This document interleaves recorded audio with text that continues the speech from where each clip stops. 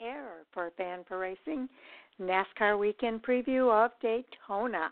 It is here. The season has started, and we are really looking forward to kicking off today our preview show for the 2020 season, and what a season it's going to be. Here to join me for our NASCAR Weekend Preview tonight is our co-host, Jay Husmann. Welcome to the show, Jay. Thank you, Sharon.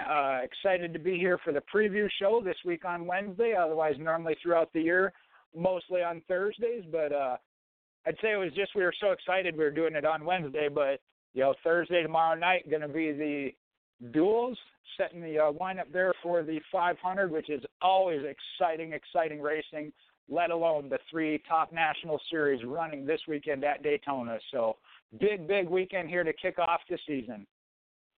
And we will talk about all of it. Now, we don't have our normal programming notes for tonight, so you and I are going to kind of wing it a little bit from our usual format for doing the NASCAR Weekend Preview, but that's okay. I think we'll be able to hit on some big things, because also taking place today, Jay, is NASCAR Media Day at Daytona with a lot of the Cup drivers. I happen to have audio from a lot of those interviews, and at some point tonight we'll play maybe at least a couple of those interviews, a few minutes each, just so fans can kind of hear from some of the drivers preparing for the Daytona 500, the Great American Race at Daytona International Speedway. Yeah, I got to see some of the clips throughout some of the programming today on NASCAR Race Hub. I saw some of this stuff on Twitter, some great things always happening during Media Day. Great for the fans that are there as well as those that are home that can watch it if they can't be in attendance. So it's great that you got some audio. I love to hear that. Okay, now here's what we're going to do. During this first half hour, we'll do a little bit of a review and advancing of the schedule for the ARCA Menards series. As you know, we've got the regular ARCA Menards series, 20 races in that series. 10 of those races are ARCA Showdown races, and in those Showdown races, the ARCA Menards East and the ARCA Menards West drivers can participate. Now, that's really 4 different trophies we're talking about. The ARCA Menards series, who run the 20-race schedule, the Showdown trophy, and then the ARCA Menards Series East and the ARCA Menards Series West. They have a limited, I shouldn't say limited schedule. I think the other night I said 10 races in those events. In the East, it's actually, 3, 6, 8 races, and in the West it is 3, 5. They actually do have 10 races in the West. So 18 races for the East, 18 races for the West, including the Showdown races as part of that ARCA Menards series. So a lot of overplay here, if you will, in that series. We'll talk about those upcoming races and the ones that took place this week at Daytona and New Smyrna. And then we'll kind of also get into a little bit of the dual races that are going to be taking place tomorrow night, as you mentioned. Duel 1 and Duel 2 will determine the running order for the Daytona 500 that will take place on Sunday. Now, in addition to that, at 9 o'clock Eastern Time, we will do our preview of the Gander Outdoors Truck Series race that's taking place on Friday. Then we'll get into about 9:20. We'll get into the Xfinity Series race, maybe 9:15-ish, 9:20. We'll get into the Xfinity Series race, and then maybe about 9:30-ish, just so we have time to play some of that audio, we'll get into the NASCAR Cup Series that's racing the Daytona 500 this weekend at Daytona International Speedway. So that's pretty much our schedule for the first 90 minutes. 10 o'clock is our NASCAR Hot Topic Sound Off. At that point, Jay, we will be joined by the co-host, Andy Laskey, as we get an opportunity to hit some more of the hot topics leading into the racing that's going to take place this weekend. So a lot to talk about there. Yeah, there always is, and I know we talked about this already on Monday. We talked about possibly doing a separate show, Hot Topics, with what came out through the off season. I think we got plenty to cover us through these first few months of racing, and that's if nothing else happens on track or there's anything from race day that we can pull from. So I think our Hot Topics is covered for a while. I think so, because something that we're doing that's new this year is Andy Laskey, who's the co-host for Hot Topics on Mondays and Thursdays, is going to put together a weekly article on Hot Topics, and that first article is going to be posted this Friday, and really looking forward to that, because sometimes we need a little bit of a release valve or an overflow for those topics that we can't hit during the show just for time constraints. Andy's going to be able to discuss some of those topics in his blog that will be posted at Fan4Racing.com. So definitely looking forward to that. I know he plans to talk to the Fan4Racing crew to get some of their input on some of the hot topics in that article. So that'll be a lot of fun this season. Well, and I do like that. I know we're doing the fan chat this year, kicking that off here as we can, and hope to do it throughout some race weekends as well. So I think that'll be a great spot for fans to interact and give their opinion and voice some thoughts on each of the topics that we do cover each and every week. So I think that's going to be great as we get the fans more involved as well. Yes. Speaking of that, I've also started doing kind of an event, Facebook event page for our radio show, where fans can kind of interact with us throughout the show as we bring up different topics. If you haven't seen that yet, head over to Fan4Racing blog and radio on Facebook, and you'll see in the timeline the event for tonight's radio show. Click on that event, and there are discussion threads where, as we bring up different topics throughout the show tonight, including our hot topics, fans can interact with us and give their thoughts about some of the topics that we're talking about. And you never know, we might mention somebody right here on the show that is taking part in that. So we'll see how that goes as we continue throughout the season. But as Jay mentioned, we'll also do periodically kind of watch parties, if you will, and that also will probably be on Facebook, where we do some interaction with fans throughout race day and get some thoughts about what's going on during the race, as well as give some of our thoughts about what's happening throughout the race, and another engagement where we can interact with fans. So definitely looking forward to that as well. As am I. I know we talked about that throughout the off season. That was one we all kind of wanted to try and see what we could do, because that's a huge part of it, just like doing this show, just getting to talk about racing and express your opinions. I know call-in radio shows, that's what they live off of, and always seem to have great programs. So great to incorporate that here into the Fan4Racing program once again. Okay. So before we run out of time, we need to get into our conversation about the ARCA Menards series. And we had two races already this week. On Saturday, the ARCA Menards series ran their season opener at Daytona. Michael Self won that race.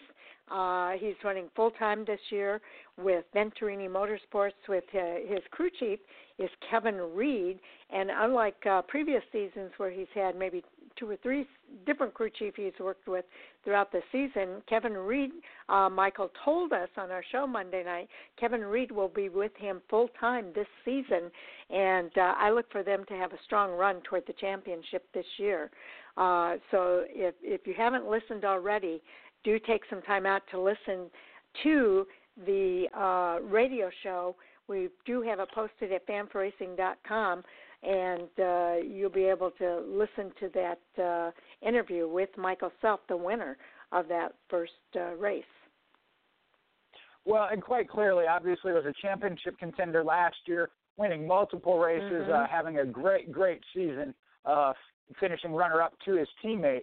To have one crew chief like that, again, I think just adds some strength. Obviously, they made it work last year with multiple, but to have one dedicated crew chief, it just adds to their strength and makes them that big of a more of a stronger contender. So look out for Michael Self in that Sinclair Oil car this year. Absolutely. And then the other thing is on Monday, in fact, it was during our show, the ARCA Menards Series East ran their season opener at New Smyrna Speedway, and that was an exciting race. I happened to get this year the Sports Gold package from NBC Sports Network, so I was able to stream that race and be able to talk about it throughout our show on Monday night. Sam Mayer won from GMS Racing, and there was a real tight battle between him and Derek Griffith, one of the newcomers to the ARCA Menards Series East this year, really putting on a strong showing at New Smyrna Speedway this weekend. And fans will be able to watch that race this Friday. And you'll want to set your DVRs because it's at 1 o'clock in the afternoon Eastern Time on NBC Sports Network. So do not miss that race. There was a lot of bumping and banging. There was some attrition, as we're accustomed to, but you want to check out that race. It was pretty a lot of fun. And the first race for that Can-Am Pro Series. I'm sorry, there I said it, Jay. There we go. We're each 1 for 1 for so far. Yep. For that ARCA Menards Series East. The race itself, a great race. Seeing Sam Mayer win, not actually a surprise. He would have to expect him to be one of the early favorites to contend for that championship. But as you mentioned, there is so many, and I believe they had 23 starters for that first race of the year, which is awesome to see. Hopefully that trend continues again with the showdown races combining with the main ARCA Menards Series. I think is really going to produce some great things for all of the series combined. Not only that, but Steve O'Donnell made the point of the 23 starters for the race, but he also pointed out there was great attendance at New Smyrna Speedway as well. And I think that's going to be one of the benefits of the reorganization that's taking place with these three series this year. I think we are going to see better attendance at all of these tracks. At least that's the intention. And so far with New Smyrna, they had a really nice attendance at that track. So that was a very positive sign. All right. Now, the other series that we have not talked about yet is the ARCA Menards Series West. They will have their season opener on February 20th, and they're opening up at the Bull Ring at Las Vegas Motor Speedway on that day. The timing of the event is 11 p.m. Eastern Time. Again, if you have the Track Pass package at Sports Gold at NBC Sports Network, you'll be able to watch live streaming of that race. Also, they have the leaderboard that they run at the ARCA Menards website, and you can go to that at arcaracing.com and be able to keep track of the live timing and scoring. And I really hope more fans get involved in these schedules this season as a result of the fact that you can see it live streaming and everything else. The other thing is the Sioux Chief Showdown is actually what they're calling it this year. The very first race of that Showdown series is going to be on Friday, March the 6th, the second race for the ARCA Menards Series schedule, and that's at ISM Raceway in Phoenix. Now, that race will take place at 7 p.m. Eastern Time and will be telecast again on Fox Sports 1 Network.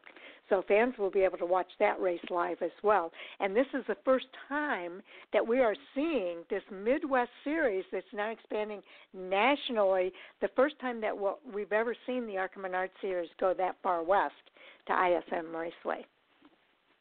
Yeah, some great things. And we talked about the possibilities of this one that was announced already 2 years ago that NASCAR had bought the ARCA Series, what that could mean. And I think we're seeing already after just 1 year what they're looking to put into it.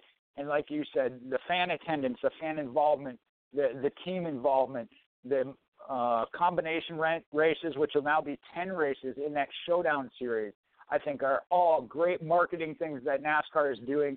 And as they like to say, it's going back to the grassroots racing, the ARCA Menards series has always been considered the Midwest, and then you had the West and the East series.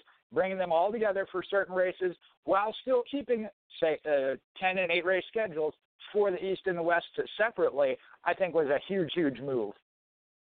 I do too. I know how much I looked forward to what I called the combination events, and it used to be 1 or 2 races a season. Well, now we have 10 races that these series can all come together, and it's not just the East and the West anymore. It's the ARCA Menards series as well. So 3 series all coming together in those combination events in the series known as the Sioux Chiefs Showdown. That's going to be taking place within the ARCA Menards series 20-race schedule. So pretty darn exciting. And I know from some people who are listening in that might sound a little bit confusing, but I think, Jay, as the season progresses, it will be less and less confusing for fans. And I think a lot of fans are going to like this format. Most certainly. I know, again, as a longtime race fan, kind of having the idea of how it would work, I was excited for it. Getting more so even as we get closer, and I think after the first race or 2 that we see it, I think all fans are going to be totally in favor of it. Okay, now, Sal, Jay, I wanted to give you a chance because we're doing the fantasy game again this year with the Fan4Racing crew, and we've already made some picks for the first and the second duel that's going to take place tomorrow night at Daytona.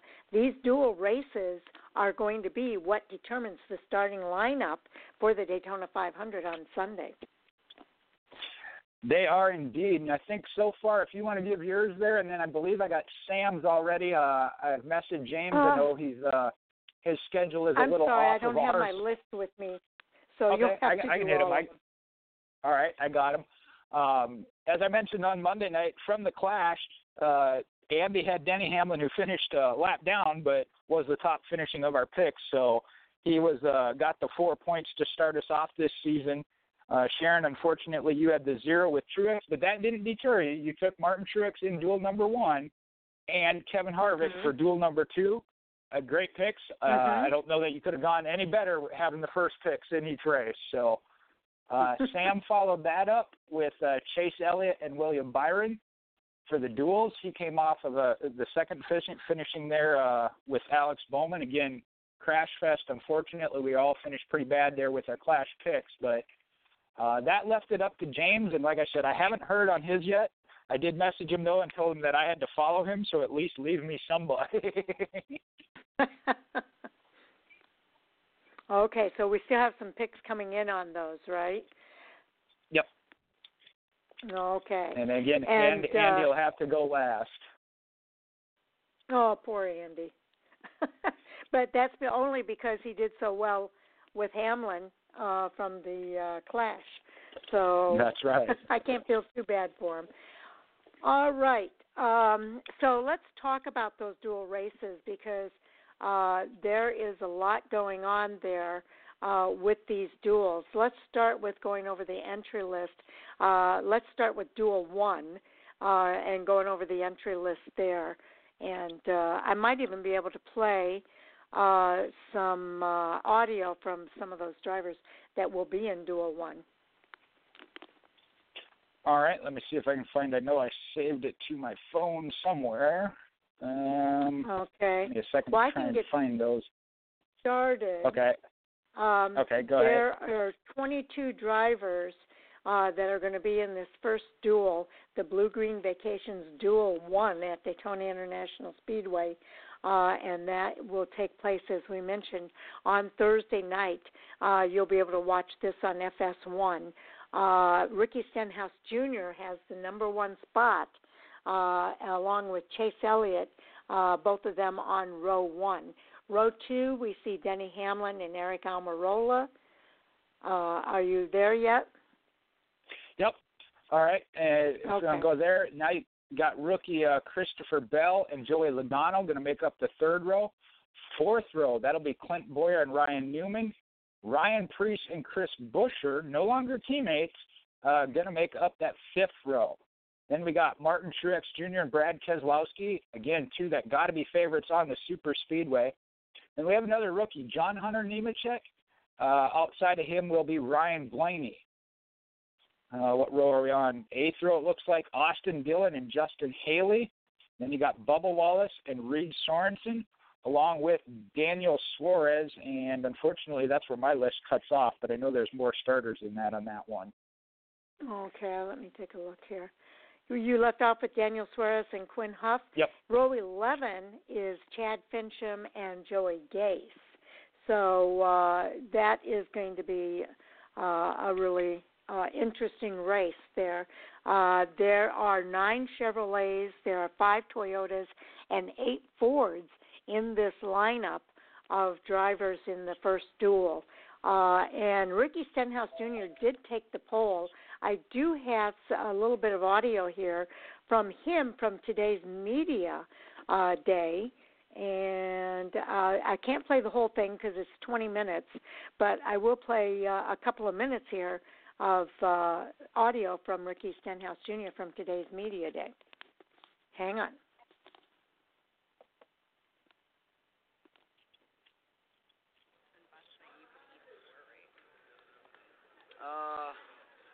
I mean, I keep it safe a lot of times and go with, like, just some grilled fish or chicken and rice and some vegetables. Worst thing, probably some tacos, Mexican.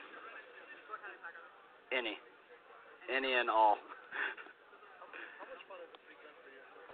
It's been really neat. You know, as soon as we won the poll, they were like, hey, we're going to fly out at 6 p.m. to go to New York, and they were gracious enough to let me push that time back so I could go to the dirt track and watch my sprint car team run, and then we headed to New York. But, you know, getting there, getting up in the morning and, you know, going to Fox and doing all the shows and then all the interviews in between, it's just pretty cool to see everybody talking about our race team and what we were able to accomplish on Sunday. You know, a lot of hard work went into that this off season. A lot of Saturdays, long nights in the shop, long days in the wind tunnel, and to see it all kind of come together and pay off, and you know, get to see all the media that our team was able to get is pretty special. I got to enjoy it for a week, you know, or we get to enjoy that for a week before the race on Sunday, and so it is a big deal for our team. Okay, so. He is one of the people that are secure in his position for the race on Sunday, even though he's racing in that Duel 1. And he talks a little bit about what he eats before a race, but also what it means to him individually for taking the pole position for the Daytona 500. Any thoughts, Jay? Yeah, there's so many things when it comes down to the duels. Well, first off, started with pole qualifying. Ricky Stenhouse Jr. there talked about it. You get to savor that for a week, and the media blitz that goes along with it does so much for a team, for a driver, for the sponsors. So, I mean, that's huge. They went out after that goal, and they got it. For him, especially, again, coming over to a new team, having left Roush Fenway Racing last year, coming over to JTG Daugherty. Again, super speedways they've been solid at, but to put it on the pole like that, again, what that does for that team as a whole, you can't even describe. You really can't, especially for a team like that. So that's great to see with Ricky Stenhouse and that JTG Daugherty team. Absolutely, absolutely. And again, this race will be taking place, I believe, let's see, do we have a time for that? I believe it was 7:30 Eastern is when the TV coverage starts on Fox. Okay, so 7:30 Eastern is when the Bluegrass vacation duels will be taking place. Now, Duel 2, we need to go over that starting lineup as well. And I'll go ahead and start and I'll do the first 4 rows, and then you can do the rest there. We've got Alex Bowman and Jimmy Johnson on the front row. Then you got Kyle Busch, William Byron on the second row, Eric Jones and Kevin Harvick in the third row, and the rookie Cole Custer and Matt DiBenedetto in row 4. Then you got another rookie to the Cup Series this year, Tyler Reddick and Kyle Larson, 2 Chevrolets, Kurt Busch, Michael McDowell. And then you got David Rakin making a final start in the Daytona 500. Outside of him, Ross Chastain.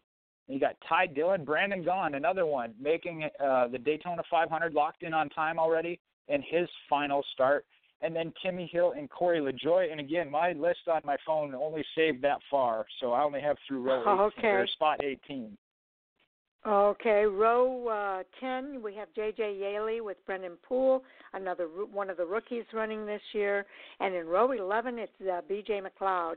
So that includes 10 Chevrolets, 2 Toyotas, and 9 Fords in that running order.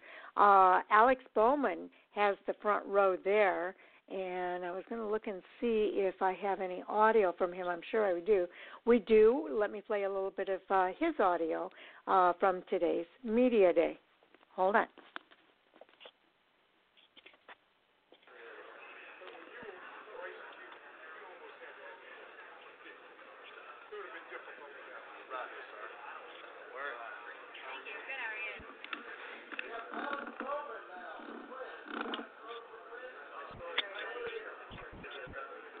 I apologize. I should be getting started here in a moment. Well, that is... Okay, here we go. Yeah, something like that. Badass. Yeah. Not all at once here. Calmly. Slowly, just start. Yeah.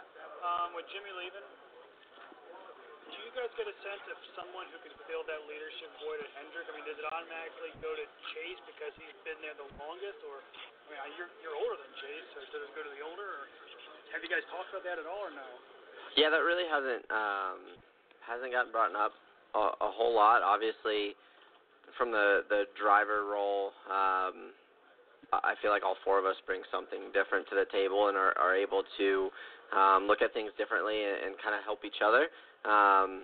At the same time, I feel like Jeff Gordon does a really good job of being really involved and having like a driving background helps from our side of things. But yeah, we haven't really talked about it, so it'll be interesting to see.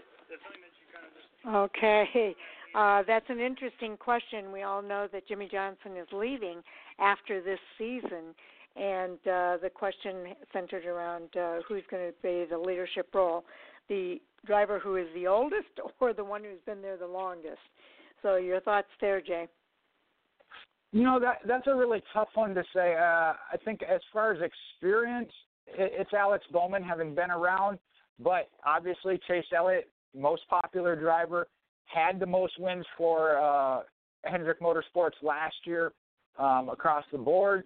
So I don't know that it necessarily has to be one. I mean, there's different aspects and different levels. Obviously, the on-track performance at this point has been Chase Elliott, and he's the most popular. But you can't deny Bowman's experience with everything he's been through to get to this spot with Hendrick and running their simulator program as well for a year. That's true. That's true.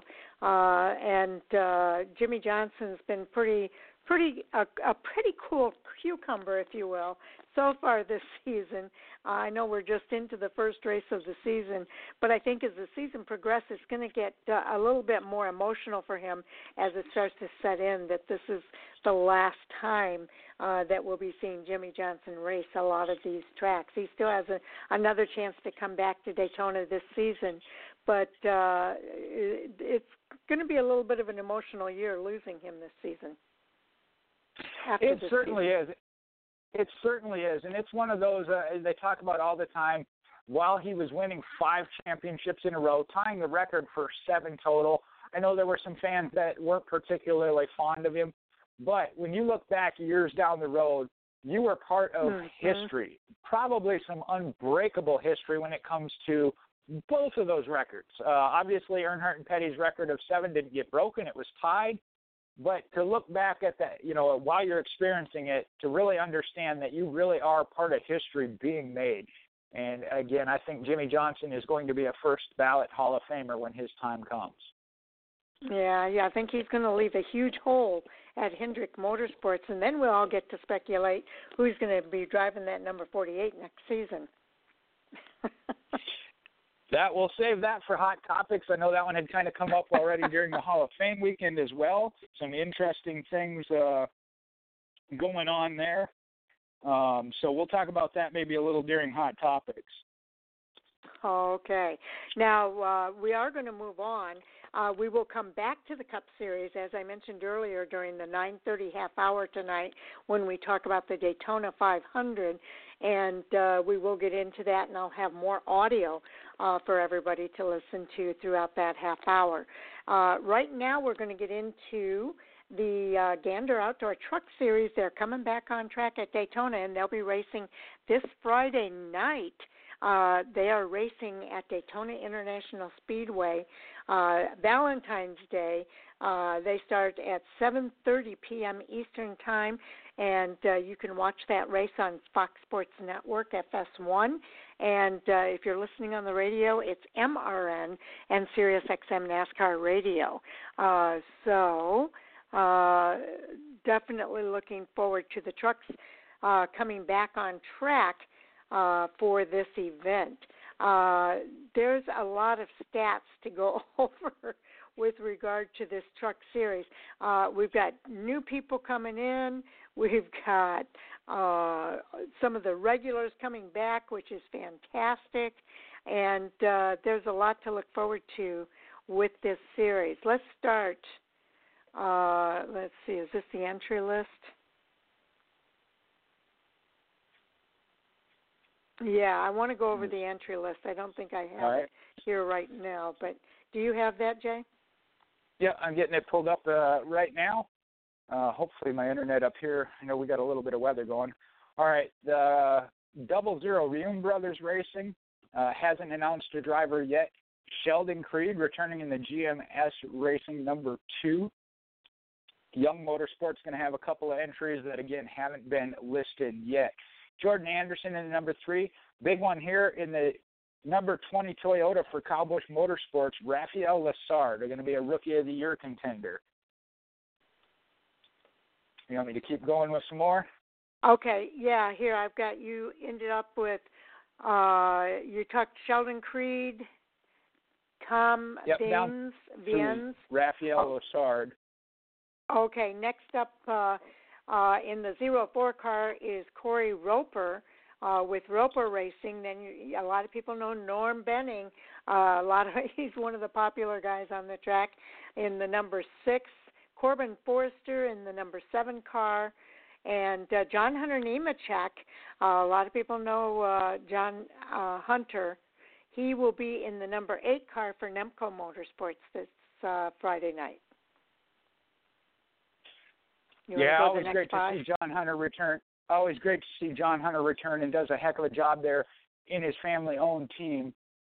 Then you got the number 9, Cody Robaugh, Jennifer Jo Cobb Racing. Doesn't have the driver listed yet by the sheet I got here. And then number 10.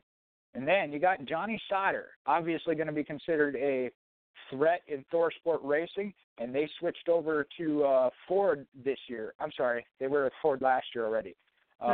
Returning with them. Then you got Tanner Gray coming in with DGR Crosley. They are the ones that switched over to Ford this year. So I think that's going to be a big team to watch as well as driver.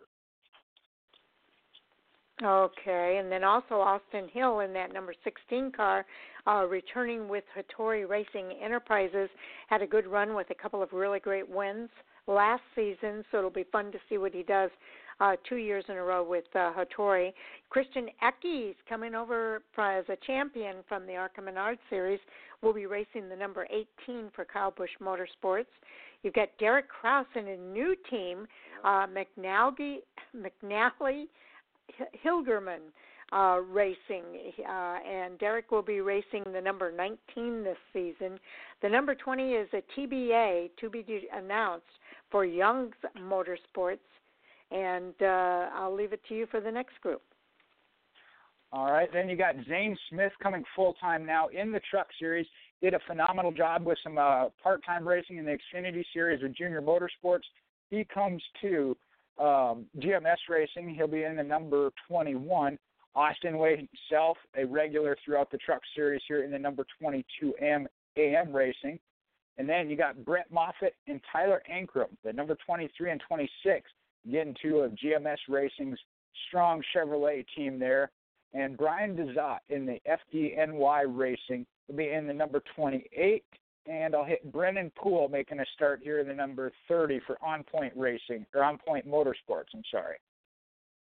Yes, indeed. And definitely looking forward to seeing what he does there. Jason White is in the number 33 for Rayom Brothers Racing, and the number 34 is a TBA for the same team. Todd Gilliland's racing with Front Row Motorsports this season.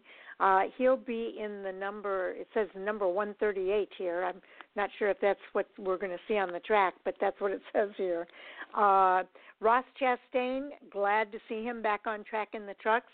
He's going to be in the number 40 car this weekend for Nice Motorsports, along with his teammate, Natalie Decker, in the number 44, and Ty Majeski in the number 45, all teammates at Nice Motorsports. Another strong team there with Nice Motorsports. I'm really looking forward to seeing Ty Majeski in these trucks. Having Ross Chastain come back, we know what he did last year in the Truck Series, switching into the Truck Series championship points mid-season, did a phenomenal job. So some great things to look at there. And again, Kyle Busch Motorsports, so strong. They're going to have Riley Herbst making a start in the number 51.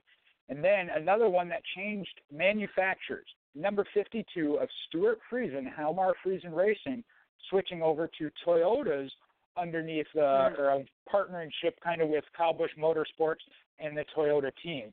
So that'll be an interesting team to watch this year, as Stuart had his breakout year last year. In the number 56 for Hill Motorsports, always one of my favorites there, Gus Dean. Like seeing him in the Truck Series.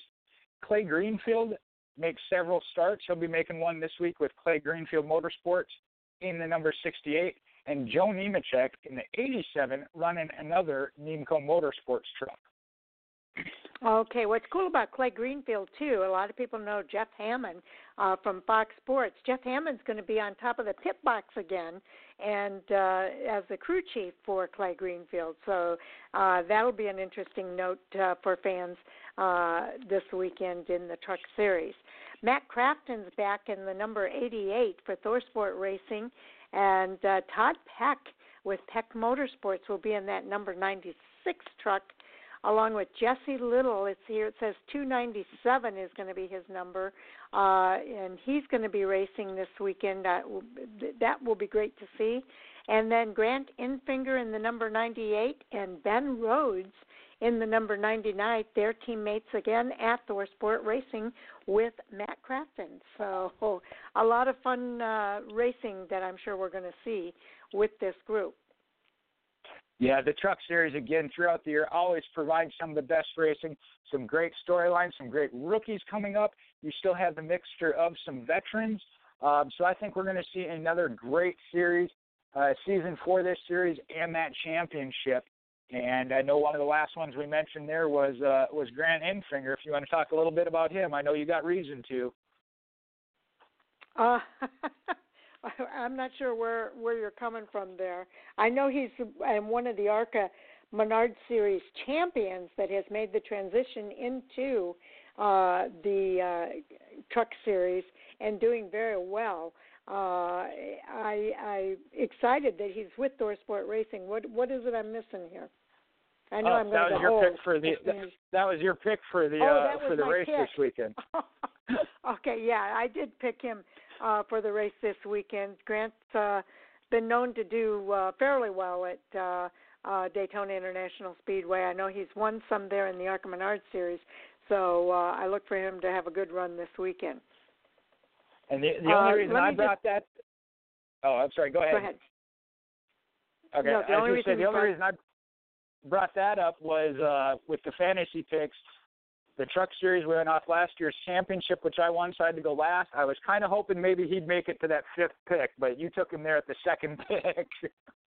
Oh, I got him before you, huh? Yep. Okay. Run down the rest real quick if you want me to hit them real quick. James went with Todd Gillen with that new team that they formed. Yeah, as I said, Sharon, you took Grant Enfinger. Sam took Johnny Sauter. Andy took Brett Moffitt. And so, again, I had to go last. I went with the rookie, Christian Eckes. He made a few starts last year. We saw him perform really well, so I think he's going to come out the gate strong. Okay, I think so, too. Now, just to go over a few of the top stats here, Johnny Sauter has the most wins at Daytona. He has a total of 3 wins in 11 races. So he's kind of the veteran of this racetrack, if you will, and definitely one of the drivers to keep an eye on this weekend. Top 10s, the driver with the most top 10s that's currently active is Matt Crafton. In 19 races, he has 8 top 10s. Lead lap finishes, and 19 races, again, he has 10 lead lap finishes. And laps completed, in 19 races, 1,814 laps completed, all for Matt Crafton. Some great stats there, but again, this is Daytona. We have seen it in the Clash. We have seen it in the 500 before, and we certainly see it in the trucks. And they were talked about that during the broadcast. With the whole day punch in the air, getting alongside of another truck, you don't have to touch them. You have to be near them, and that truck gets a little loose. So we're going to see some action, no doubt, there in the truck series. Obviously, some drivers, the experience they have tends to play into it. But any race at a super speedway, you never know. Now, for a fan, if you're watching these races this weekend, the one place that you don't want to push another driver is in the corners. We see it over and over again where somebody tries pushing in the corner, and it ends up in a wreck, I think, 99% of the time. So they get lucky occasionally, but it's a no-no to push in the corners. You can push down the straightaways, but not in the corners. So something for everybody to kind of keep an eye on this year. Now there's, let me see, first pole. Christian Eckes actually took a pole at Daytona last year, and that was for the opening race, February 15th, 2019. And Grant Enfinger did it in 16. He took the pole position in the February race.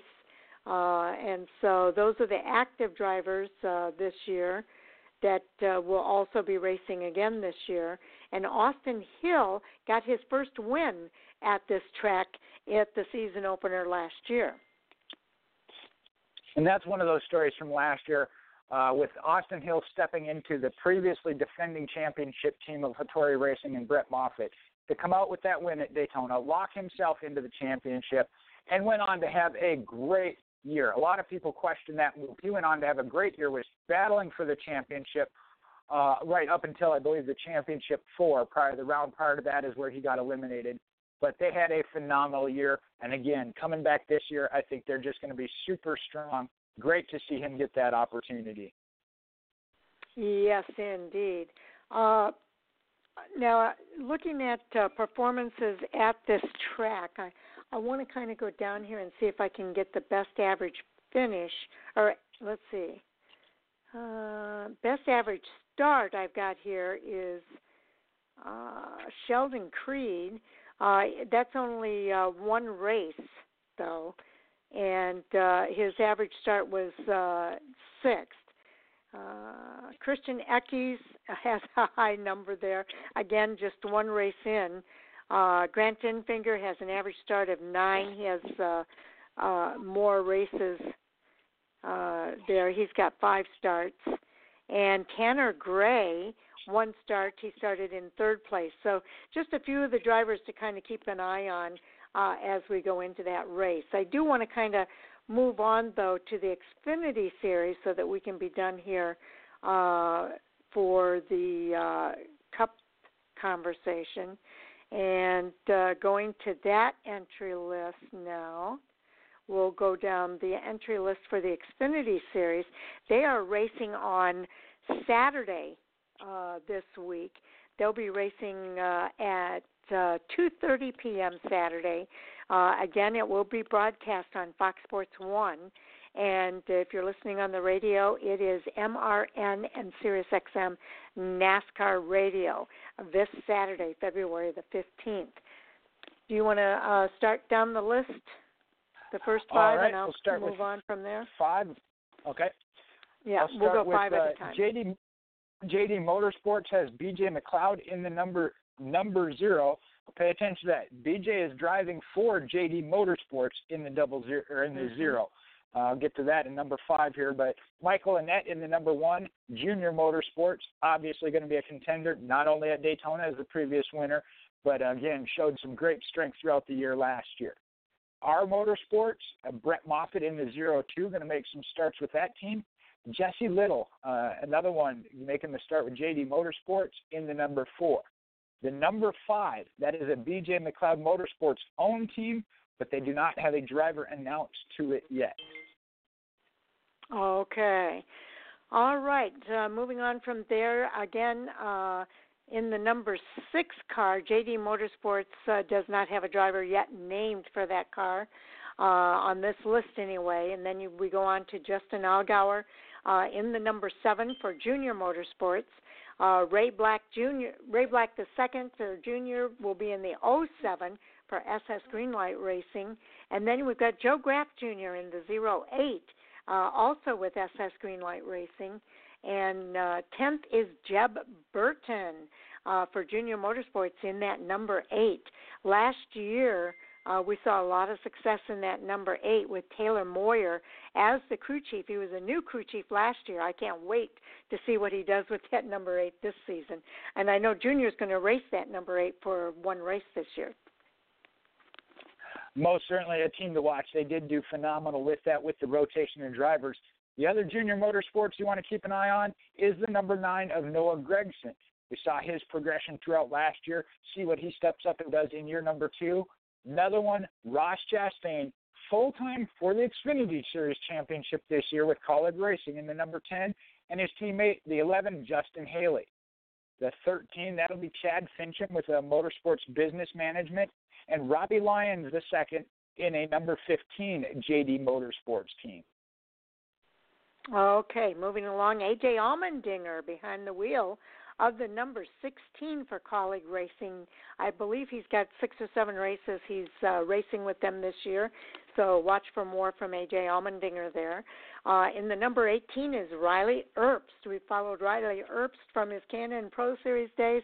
I'm excited to see him in the Xfinity Series this year for Joe Gibbs Racing.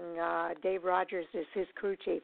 Brandon Jones is back in the number 19 for Joe Gibbs Racing. And Harrison Burton, another driver I've been looking forward to this season, in the Xfinity Series number 20, again for Joe Gibbs Racing.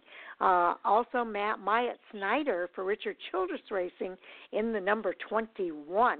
Us Jeff Burton fans remember him driving that car in this Xfinity Series, so it'll be fun to see that 21 car on track this season for Richard Childress Racing. Another one returning from last year that was a contender, the number 22 for Team Penske, Austin Cindric. Then we got the 25 of Chris Cockrum for ACG Motorsports. Colin Garrett making a start in the 26 for Sam Hunt Racing.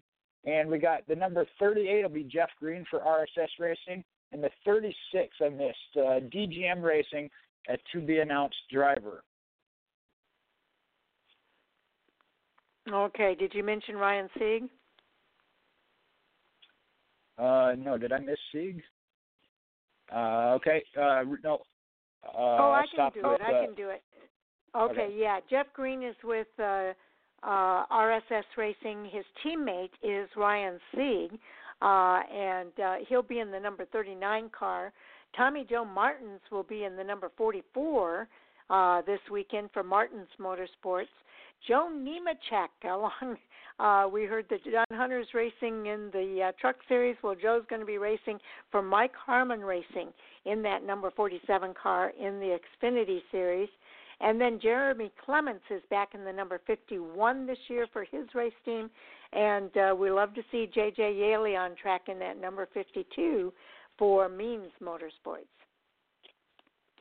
And here we're in the Xfinity Series, making a start for Hattori Racing Enterprises is Austin Hill. We talked about him a little bit in the trucks. He'll be making some starts there as they get their program there. And the number 61, the number 66 will be Timmy Hill for, again, Motorsports Business Management, a conglomeration of partners for that team. The 68, that'll be Brandon Brown at Brandon-Built Motorsports. The 74 will be Mike Harmon himself with the Mike Harmon Racing. And the B.J. McLeod Motorsports number 78, they will announce their driver at a later date.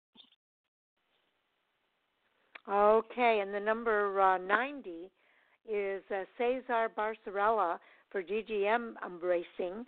Then there's a couple of TBAs, the 92 and the 93. The 92 with GGM Racing and the 93 with RSS Racing. Chase Briscoe will be back in the number 98, and I know we're all looking forward to seeing what Chase does this year with Stewart Haas Racing in that number 8. He was really strong last season, and I look for him to have a stronger season this year right out of the gate. Then you've got the number 99 of Josh Balicki in that B.J. McLeod Motorsports vehicle, and that rounds out all of our Xfinity Series drivers for this weekend. Again, some great storylines, some rookies, some veterans. The big three from last year from the championship moved up to the Cup Series, so bring that up in hot topics of whose name is going to be made this year in the Xfinity Series. Exactly right. The last 5 winners in this race, 2 of those guys are racing this year in the event, and that is Ross Chastain. He won in July of last year, and Michael Annett won last February at this track. And the margin of error was pretty close in both of those races.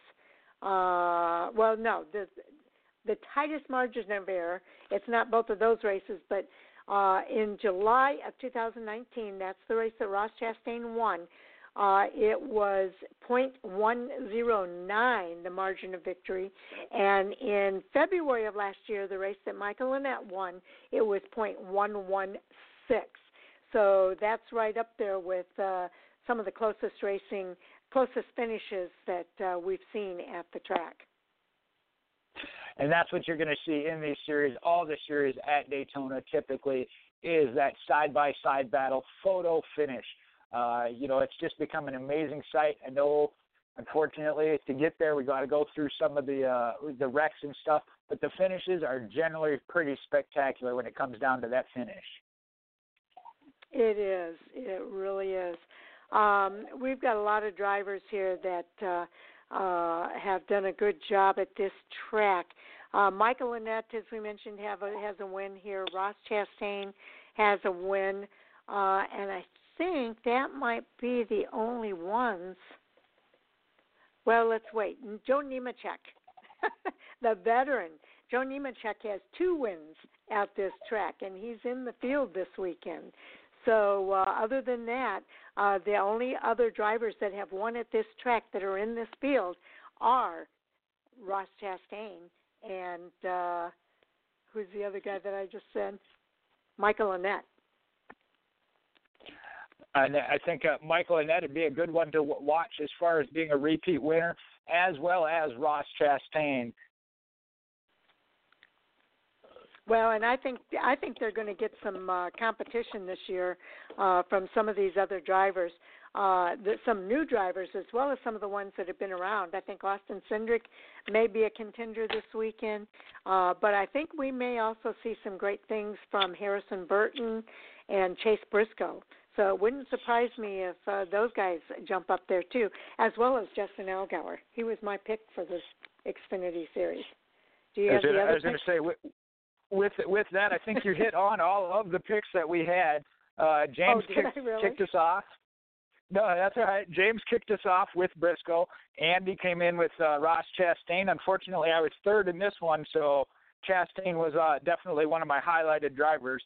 I went with the rookie of Harrison Burton. Sharon, you mentioned you came in with Justin Allgaier, obviously Junior Motorsports at Daytona. Justin Allgaier, a fantastic driver on the super speedways. So it could be open game here. And then Sam took, as you mentioned, Austin Cindric. So those are the picks that we have here with our Fan4Racing. What's that? I can't believe I hit all of our picks in that. That was totally random. I really thought maybe you were going down the list. I didn't even have the list. Okay, so yeah, that's pretty cool. And I do think fans are going to see a great race at Daytona this weekend. I wanted to go down average starts or average finishes here. Average starts, one start, Christian Eckes, of course, has the highest one. Grant Enfinger has a 9.0 average start and 5 races. Todd Gilliland in one race, a start of third, but I don't think he's in this race this weekend, right? And not in the Xfinity, no. Sheldon Creed has a 6.0. Wait a second, I'm looking at the wrong list here. Are you still on there? As I say, are you still on the Truck Series? Yeah, I'm on the Truck Series list. Let me go here. Okay, let me go down the list here. A.J. Allmendinger, who's not in this. Oh, yes, he is. He's in this race, right, for Colleague Racing? Yep. He's got a 2.0 average start, so he's the one to keep an eye on this weekend. And that is in one start.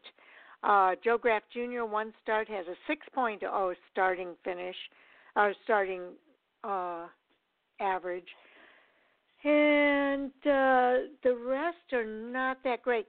Chase Briscoe's 10.0, that's in 2 starts. 11.0 in 1 start is Riley Herbst. So, yeah, Daytona is one of those tracks. It's kind of hard to look at the average start because anything can happen in these races at the super speedways. Well, with you just gave us, and I did consider him, one that maybe does win it that I don't think we had in our picks would be A.J. Allmendinger. When you look at his history of Cup Series, he was a great super speedway racing. We saw what he did with his start there at Daytona last year for Colleague Racing. So that might be the one that got away from us all. Oh, yeah, we'll have to wait and see. I think he'll definitely be up there contending, and would not surprise me if he does take the win at Daytona, and it is kind of surprising that none of us picked him up. Anything else you think we should mention here about the Xfinity Series before we move on to the Cup Series? As far as this race itself, no. Again, like I said, I got a couple things that I think are going to fall more under the hot topics for the entire season, but I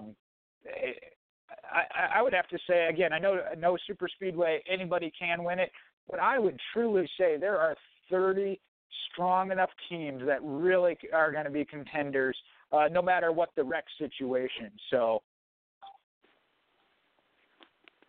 Okay, let's move on to the Daytona 500. That race is going to take place on Sunday. That is the official kickoff to the season for the NASCAR Cup Series, and they are going to be racing, well, the duels, as we mentioned, at Daytona. That's Thursday. That starts at 7 p.m. Eastern Time. It will be broadcast on Fox Sports 1. The Daytona 500 is Sunday. That will be broadcast on Fox. So you'll want to look at your Fox affiliate for that race. That will take place at 10:30 p.m. Eastern Time, and the radio coverage will be on MRN and SiriusXM NASCAR Radio. Now, let's look at the entry list. Let me see. Well, we've kind of gone over the entry list already, haven't we? Yeah, with the dual lineups, obviously those are the teams.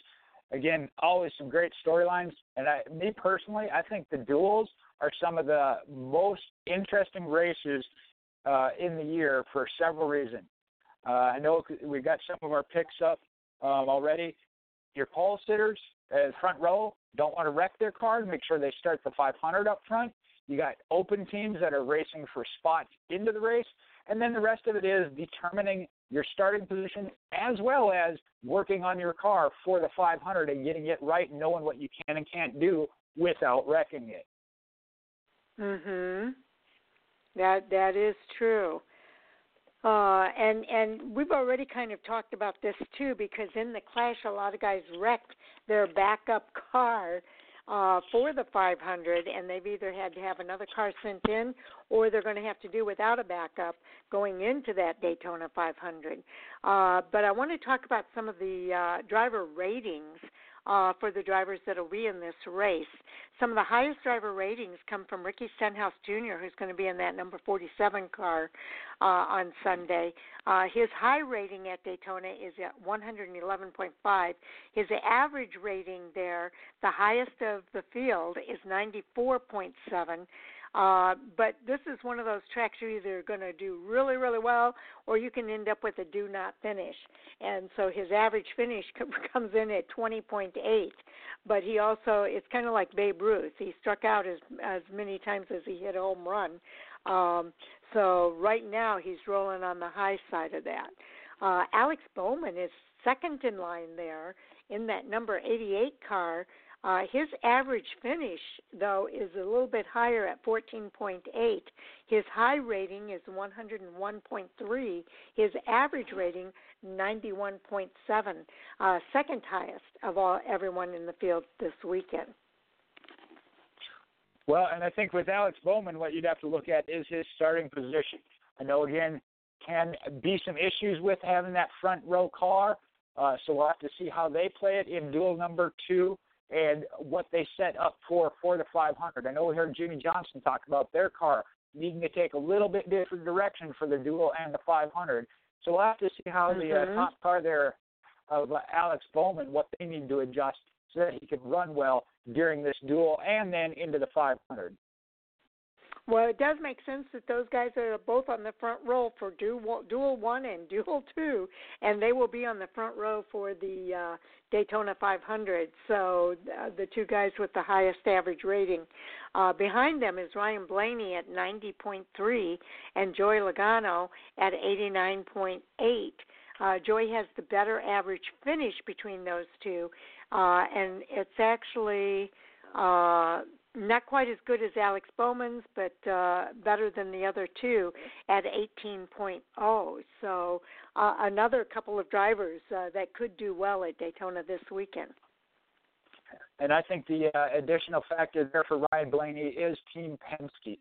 We've seen that organization do some great things. I know there's a little bit to discuss about the Clash for that team, but new crew chief, I think Ryan Blaney, again, I believe all our picks now for the duels are in. The 500 will be determined after that when we get that wrapped up. But Ryan Blaney is one of those that, and I don't even want to say a dark horse or a surprise winner, but I think could be one that maybe some people are overlooking. Okay. Now, I want to kind of go down the list here. The next two are Kevin Harvick and Jimmy Johnson. Jimmy has the better average finish there of 18.3. But they come in at 87.1 and 84.3. But here's a stat that I think, and somebody who could be a dark horse this weekend, the driver with the best average finish at Daytona is Ryan Newman at 8.8. So I would say that makes him one to keep your eye on this weekend as well. He was one of the survivors in the Clash, I think. Yeah, there you go, honey. Right, one of the survivors. And I did hear him talk a little bit about his average at Daytona. I was hoping maybe the rest of the Fan4Racing group wasn't listening. That might be a surprise pick when it comes to the 500 picks. Okay, so just some stats for fans to be aware of as you're choosing your fantasy picks for this weekend. All right, let's listen. Let me see if I've got some audio here from Ryan Newman, because I think he is overlooked sometimes. And I do have some audio here. Again, we'll listen to just a question or two, depending on how long it takes here. And I've not listened to these ahead of time, so I apologize if there's a little inactivity in the beginning, but we will get to the questions as quickly as possible. So here we go. Ryan Newman. He'll be driving the number 6 for Roush Fenway Racing Ford at Daytona this weekend.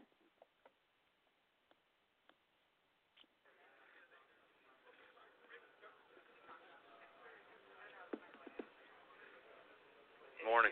How are you? Yeah, any sort of worry at all about your pre-race Sunday with that presidential visit might get gummed up schedule-wise? I mean, I don't know if you've been around much of that. Or... I'd be happy to make myself available for an autograph, but that's all I got planned. That's it? I mean, I'll sign something for him if he does make it. Yeah. I'm sure you'll be the first one to come. Well, I mean, we got a history, so we're good. But I don't think he's got to worry about carrying Indiana. No. We'll see. Yeah, but I mean, I don't pay attention to any of that stuff. So you'll just go whatever. I think every fan that we can get to the racetrack is an important one. But I mean, as far as your personal schedule, you might have to start. Oh, I'm not worried about that. Whatever Everybody's if that's the case, then everybody gets a little fudge time. That's fine with me. I like fudge. Anything? We'll see if we can get to a good question. I never race go-karts. A question about the Daytona race. I never raced its Grand Prix. So I can't talk about it. What do you expect, Marty? You expect sanity? No, I think it'll be a lot of more respect and a lot different mentality with just the fact that it is our 500 cars, and obviously a lot of people kind of watch and learn, and you get that preseason excitement out of the way of people that either thought they knew how to drive better than they do or forgot how to drive, which seemed to happen in both ways to the same person at times. Sunday. Yes. Okay, so there you have it from Ryan Newman. He thinks that drivers are going to be a little more tame during the duels than they were during the clash, and show a lot more respect to one another. Your thoughts about that, Jay? Well, most certainly. I mean, the clash is obviously kind of like the all-star race, winner take all. I know we talked about that, and drivers talked about that, how to change up that format. So there definitely is more on the line when it comes to the duels, but you also can't just hang back because you got to know what your car is going to do under race conditions in the pack, trying to make moves. We saw Denny Hamlin do that, a lap down, pushing his teammate to the win, still made a move at the end of that clash. I think that was just to see what his car would do when he pulled out a line from behind somebody. Yeah, that's a good point. That's a very good point. So it will be interesting to see what happens there. Now, I also wanted to talk about, Jay, the rookies that will be racing in the Daytona 500 in the Cup race for the first time. In most of those cases, we're talking about the Big Six, three of which are the Big Three last year from the Xfinity Series. We're talking Christopher Bell, Tyler Reddick, and Cole Custer. What are your thoughts about those three, first of all, but then we've also got the other rookies that will be in here. I know Brennan Poole is one of them. Who are the other guys? Quinn Huff is another one. And then John Hunter Nemechek. Yes. Well, when you break down again what came the Big Three from the Xfinity Series, are obviously going to be the most talked about and with the better funded teams. So you're kind of looking at them, not that John Hunter Nemechek, Quinn Huff can't do anything, especially when it comes to Daytona. The one advantage in this case that I give to Tyler Reddick for this race is he was in last year's Daytona 500 in a third Richard Childress Racing car. So I think he has a little bit of an advantage having made a Daytona 500 start already. However, we've seen, especially when it comes to working together as a team, the Toyotas do that so very well as Stewart-Haas Racing with the Ford. So Cole Custer and Christopher Bell with Levine Family Racing kind of have the advantage there of those teams have obviously shown they will get together, line up, and hold true to each other as far as pushing a teammate or supporting whatever teammate is the best running. So it's really, again, I hate to say crapshoot, but it really kind of is. I think all of them do have a great chance of having a very good performance in the 500. Okay, I would agree. I think that there is a great opportunity for these guys in the 500, especially for their first race in the Cup Series. This is a good race for the rookies to be a part of because, as we've mentioned, a lot can happen, and that means that even some of the ones that are rookies can have an opportunity to win this race. And I think back to, I forget what year it is, I want to say 2011 when Trevor Bayne won, and he was in disbelief that he was able to pull off that victory. Well, and the fact that you mentioned that one, the Wood Brothers team there, we got Matt DiBenedetto in the Wood Brothers 21 this year. We know he's been a great super speedway racer. Pairing him up with the Wood Brothers, they're a teammate to Penske Racing teams, which I already talked about. So right there, you could see the Wood Brothers, number 21, get their 100th win. Absolutely. So, again, we've got a lot to look forward to at this race. Another driver I want to kind of throw into this mix is Daniel Suarez. We know that he's had some really good runs last year, but he was moved out of Stewart-Haas Racing. He's now racing for Gaunt Brothers Racing, and I think that there could be some opportunities for him this year with that organization. But he's got to race his way into this race, first of all, in the duels, because he doesn't have a charter. It is one that, hit on several topics there that, again, we got to wait till the hot topics, but he does have to race his way in. I think of the teams there, and again, I don't want to downgrade anybody's opportunity for what they've done to get where they're at, but I do believe that the Daniel Suarez in the 96 Gaunt Brothers team has the best team to get Daniel Suarez into the race. That doesn't mean it'll happen. He will have to race his way in. But I know they also did covered this on one of the programs. Daniel Suarez has been in some top rides. That pressure to win and perform being in a top ride. He doesn't have that right now, so that actually might allow him to relax a little bit and thus maybe even run a little bit better because he's not feeling that absolute pressure to win. That team is going to look at a top 20 or top 15, top 10 finish as a win. So I think that maybe that relieving of that pressure might actually help them and him perform even better than he has. Okay, that's cool. And it will be interesting. I think, the first chance to watch him is obviously going to be during the duels, and we certainly hope that Daniel does move on from the duels to the Daytona 500 this weekend. But just something to be aware of going into the duels, that he will have to really race his way into the event. Well, and again, I'll throw it out there even now in case anybody's listening. As we get to hot topics, the question would be, does Toyota help him as another Toyota team to help him get in to the 500? That's interesting. Yeah, that's a tough one to answer because Toyota right now, with some of these teams switching over and they have probably fewer cars. Do they have the fewest number of cars between the manufacturers they always do. right now? They do, yes. Yeah, so that's one thing. Although we know that the development program is outstanding, that's the one thing that I think does hurt them looking forward to this season is the fact that they have fewer cars. than Ford. Ford right now has the most cars, and I think that's going to help Ford overall, especially for this season. And anybody wants to argue that, though, just look at last year. 19 wins for Toyota as a manufacturer with the fewest amount of teams. So. Yeah, that's true. That's a good point. Okay, now just looking at some of the format here, for the Truck Series, there's the 3 stages. They'll be racing 250 miles.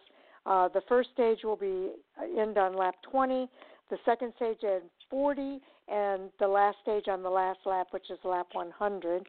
For the Xfinity Series, it's first stage lap 30, second stage lap 60. They'll be racing 120 laps, so that's when the third stage ends. That's 300 miles. The first duel and the second duel, it's a total of 60 laps for those races. That's 150 miles. And then for the Daytona 500, the breakdown is first stage ends on lap 65, second stage ends on lap 130, and the race ends at lap 200, a total of 500 miles. Now, that precludes any overtimes that may or may not happen. May or may not happen. I'd put odds on the over if you're a betting man in Vegas there. I was being nice. Pit road speed is for all 3 races is 55 miles per hour, and the caution vehicle speed is 70 miles per hour on the track. That is for all 3 of those races that are taking place, all 3 series. The tire allocation for this week in the Cup Series, let's see here, they'll get 3 for practice, 1 for qualifying. Their P&Q, practice and qualifying total, is 4 tires. New tires for the race, 8. Qualifying set for the race, 1, and that gives them a total of 9.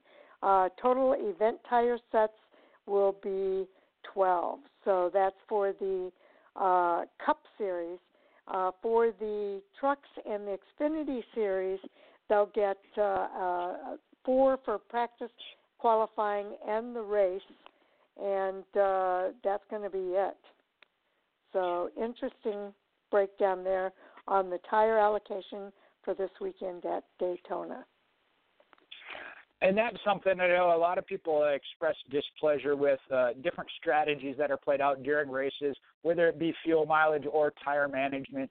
But I think does add in a different aspect and interesting concept to any race, no matter what it be. And we've seen, obviously, the stage breakdowns changes that and how they do that. The tires and fuel play into that as well. But we've seen some teams, especially these teams that if they have a solid car but don't have the top car, take advantage of that and put themselves in position.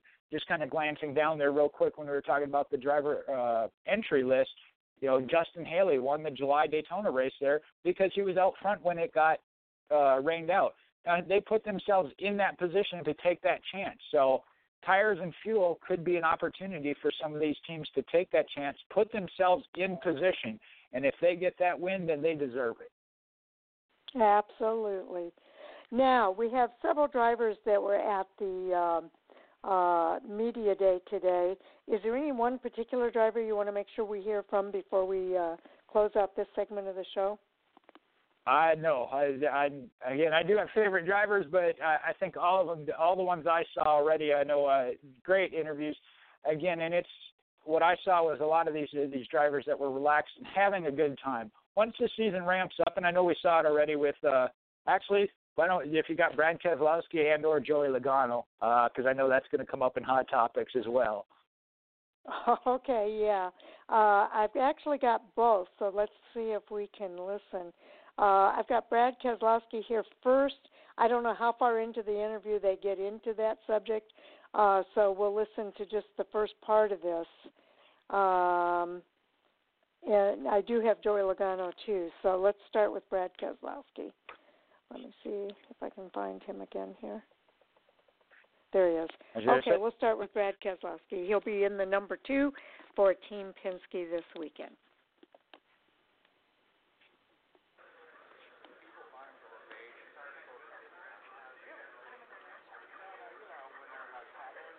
And again, I apologize for the delay in the recording.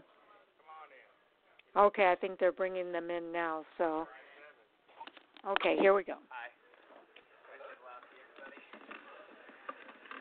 Are you okay with Joey? I am okay with Joey. Yep. We both said some hurtful things over the past. So I was going to say a year ago. Yeah. Did you give Brad some pointers on how to get back in Joey's good graces? Yeah, Joey's a softie though. Not on the racetrack, but off the racetrack. So you just got to go up to him and say, "Hey, man, you're an idiot sometimes too." It happens. Yeah. So it always comes back around one way or another. I'm glad you made that. Okay. Thoughts about his comments there? It sounds like they've kissed and made up. I do. I mean, and I think that that obviously as a team for the year, they had to and get it worked out.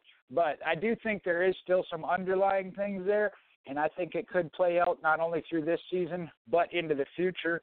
And, again, I know it'll come up during Hot Topics, which we still got 10 minutes to wait on. I didn't get to hear Joey's response, so I'm waiting to hear his audio. Okay, let's bring him up next here. Joey Logano, and he'll be in the number 22, again for Team Penske. This weekend for the Daytona 500. Good, I hope. All right. Yeah. Did you have any trouble getting in today? No, I stayed here. Oh, cool. Yeah, I stayed. I always stay. If I stay in. You still sick? Yeah, I'm almost better though. Almost there. You sick yet? We sat in that room doing that interview for an hour. You're all right. My kid woke up with it this morning. That's a bad day. So have you and your teammate patched things up from Sunday? We've talked, and yeah, I think so. We'll see. I mean, we're going to have different opinions on a lot of things all the time. It's part of racing and things like that, but I think we'll be fine. Okay, there you have it from Joey Logano. I think I did listen to this interview earlier today. This is one of the ones that I did listen to, and I remember him saying, you got to remember this is in the heat of the moment, right after the race, that you're getting a microphone shoved into your face, and sometimes you say things that later on you look at it and you see things a lot differently once you've been able to actually look at the video. And a lot of times those guys have not had the chance to look at the video when they're, kind of reacting in the moment. So I thought that was good observations to make too. And we've made those observations before.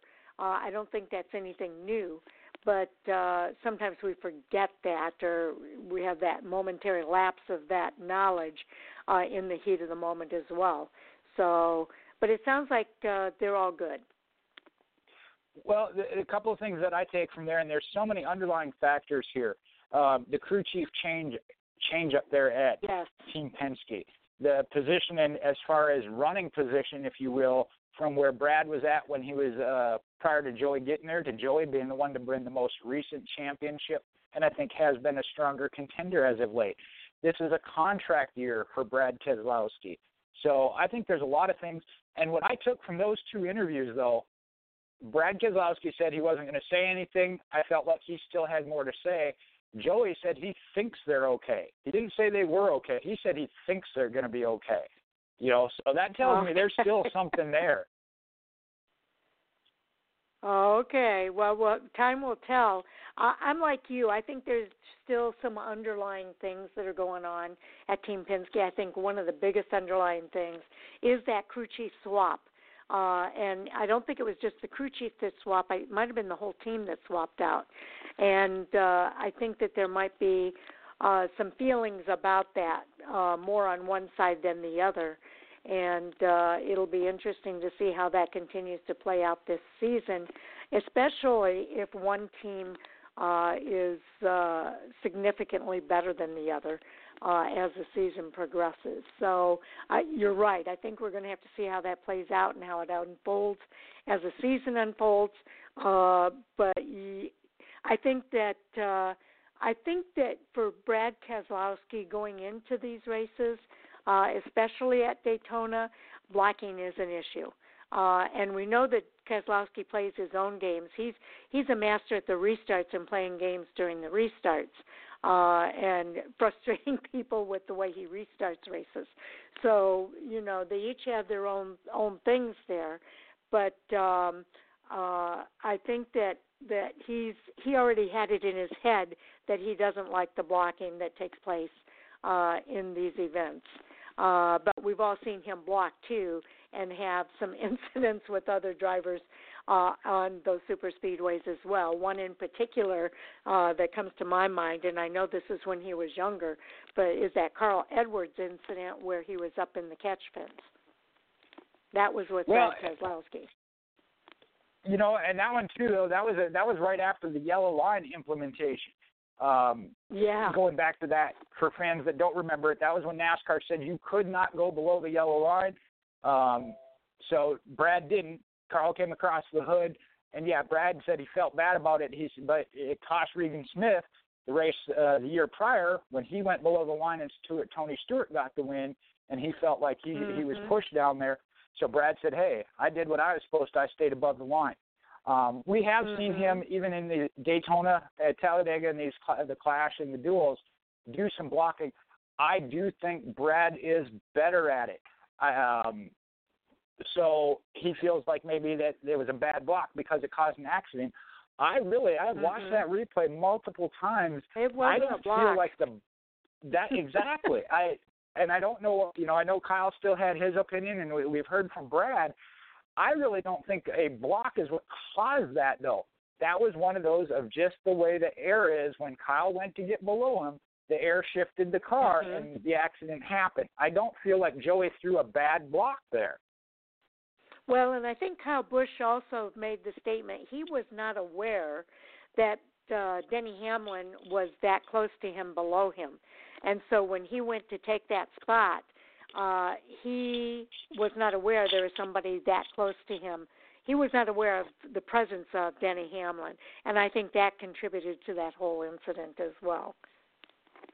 It most certainly does, and as several of the driver analysts on TV talk about, this is at 200 miles an hour. You have less than a split second to make these decisions.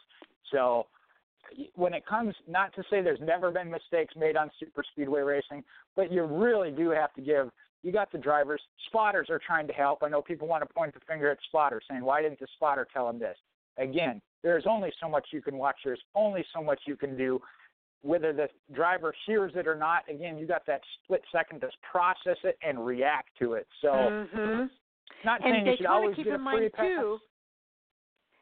Daytona is one of those tracks where you have more than one spotter. You don't have just one spotter calling the shots for the entire track. You've got, and I believe, I might be thinking of a different incident, but didn't all of that happen on the backstretch? Oh, where did that happen?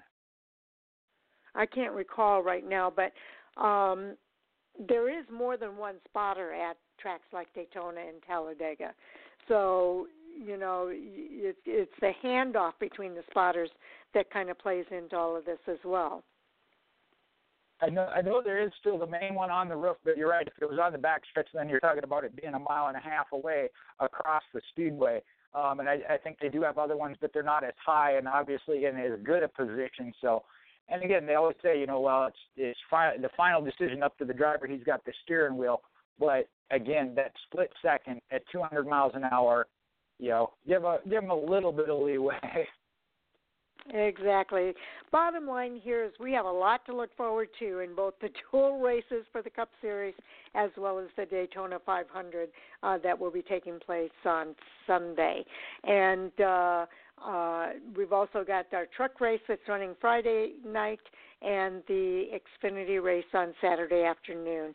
A full weekend of some great racing at Daytona International Speedway, and this is what we've been looking forward to the entire off season. It's here, and the racing season for the 2020 season is getting started. So that's all good news for all of us, right? It is indeed. And if Andy isn't on yet, well, you're waiting to bring him on to the show. Oh, okay. Yep, well, go ahead and bring him in, and then we'll talk about our picks. Okay, it's time now for a Hot Topic Sound-Off. But before we get into that, as Jay mentioned, we want to bring our co-host, Andy Laskey, into the queue here. Andy, welcome to the show. Well, as always, thanks, Sharon. Hi, Jay. How you doing tonight? We're doing all right. We had no programming notes for our show tonight. I think we did all right, Jay. Oh, yeah, it was a piece of cake. Nothing to it. Okay. And I know, Jay, you've got the picks here for the Daytona 500 from our fantasy games. So we're going to get into that before we get into the hot topics as well. All right, yeah, throughout the show there, I did hear from James, and then I followed, and Andy picked up his. So for duel number one, again, not fearing what happened in the clash, Sharon went with one of her favorites, if not the favorite, Martin Truex.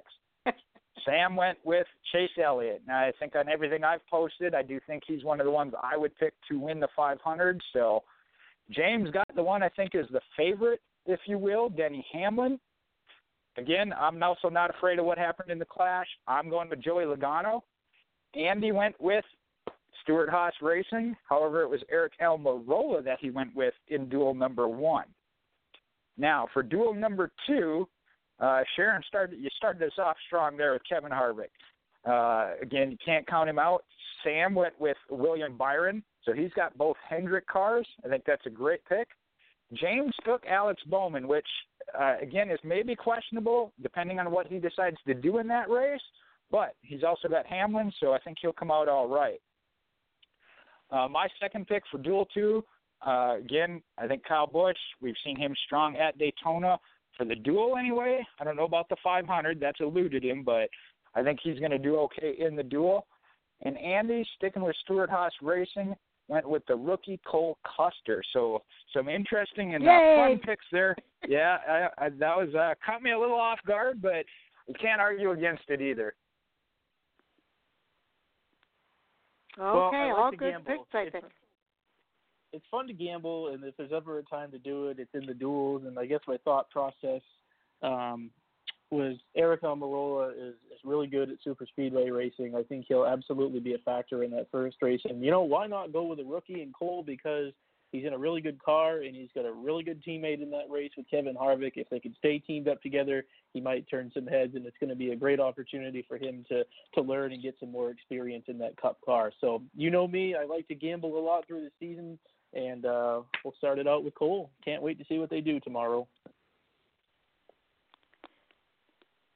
All right. So with that, let's go ahead and get into our hot topics for tonight. And, Andy, you're going to kick it off with the first topic. Yeah, I kind of wanted to touch base on GMS Racing's revamped lineup for its Truck Series program. A lot of changes and some expansion. They shut down their Xfinity car, but in doing so, they kind of re-upped their truck program more in line of what we've always known it to be, which is a four-truck operation.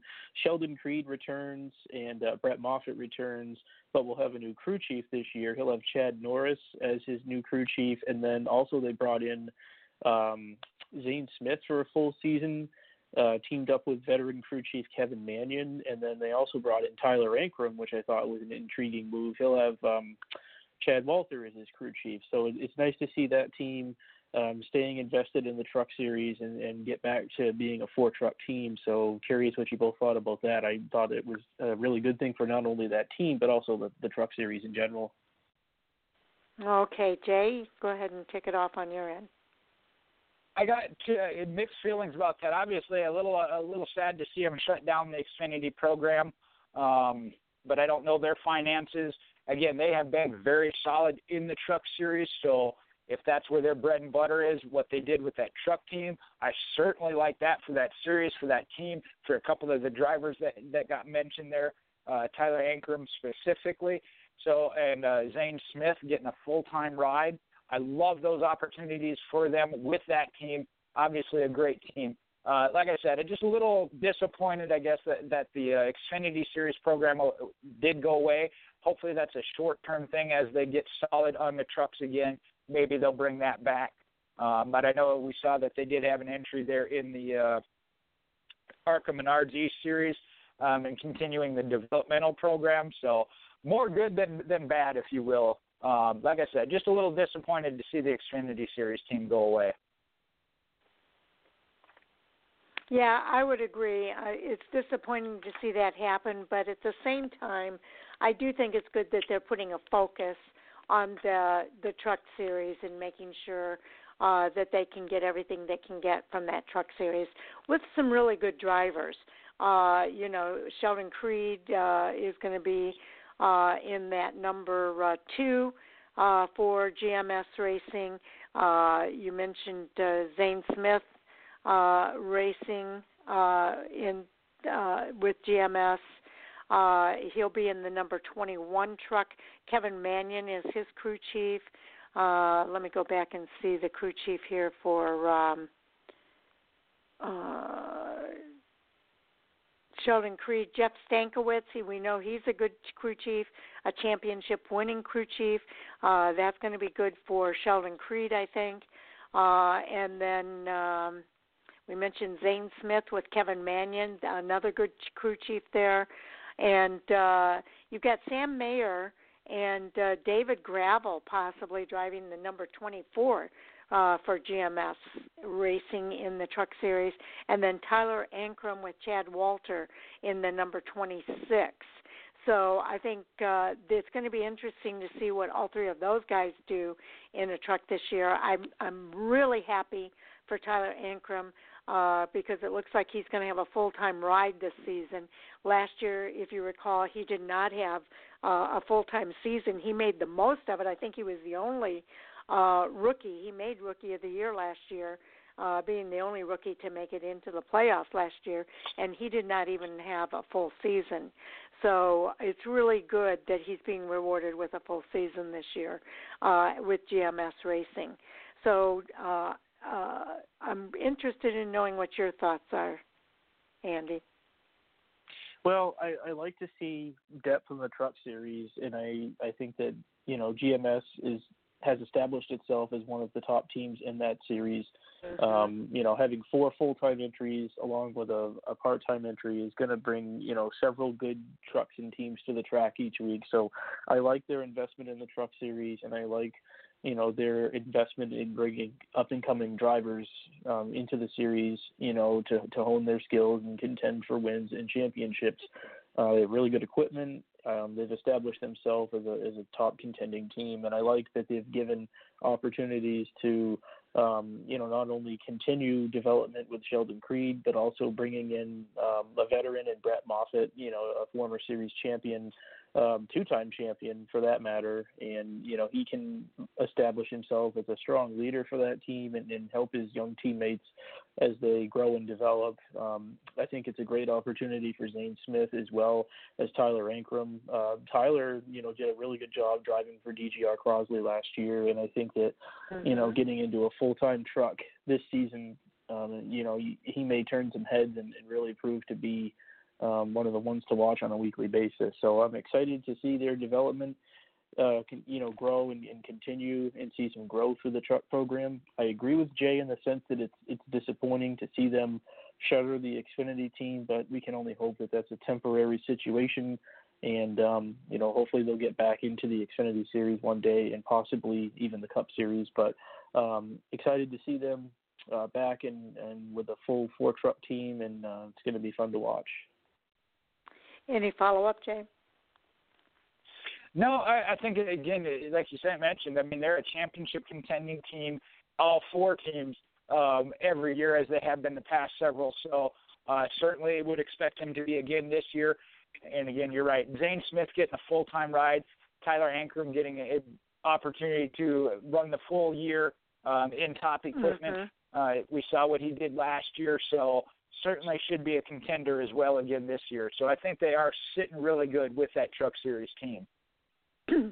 And just to kind of piggyback on that, if you don't mind, we've been talking a lot about the Rookie of the Year class in the Cup Series and how exciting that's going to be to watch. Excuse me just a minute.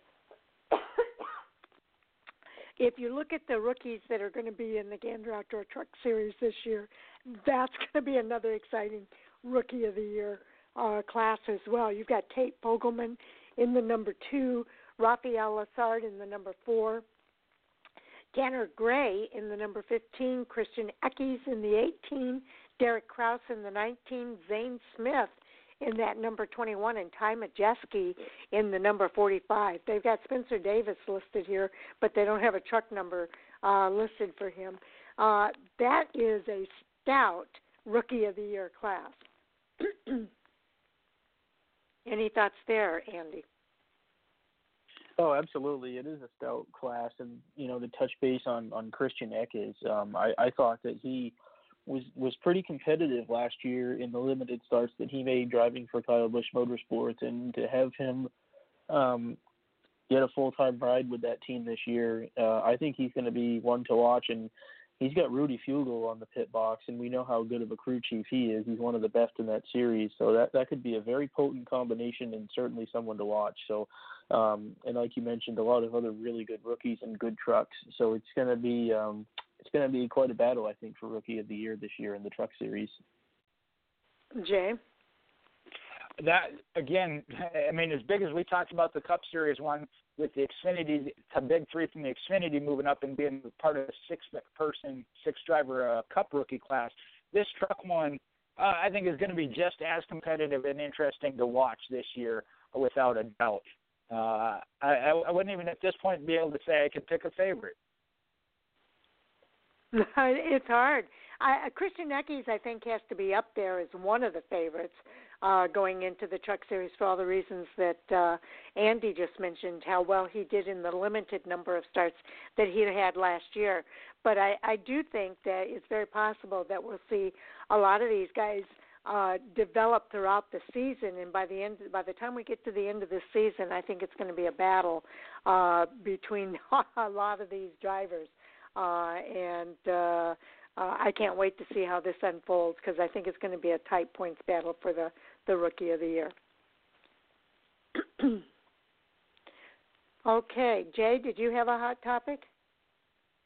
Let me pick one of many here. We'll go in. We'll start at the Cup Series level here. We talked a little bit about Eric Jones winning the Busch Clash. Again, part of it being survival of the fittest, if you will. But there is an article up on jayski.com. Actually going to kind of link a couple of them together here. Going into last year, concern was about Denny Hamlin, with Christopher Bell on the horizon, whether or not Denny Hamlin would be in his seat for the following year. He came out, had a stellar year. That shifted over to Eric Jones, whether or not he'd be replaced. If you want to race, Bell went to the Levine family racing, but there's still that question, and Eric Jones is in a contract year, kind of on that hot seat again. He comes out, wins the first race of the year. The article on jayski.com says that Eric Jones has stated that he has every intention of being at, and I'm trying to pull that article up, had no plans to leave Joe Gibbs Racing. So is Jones on the hot seat?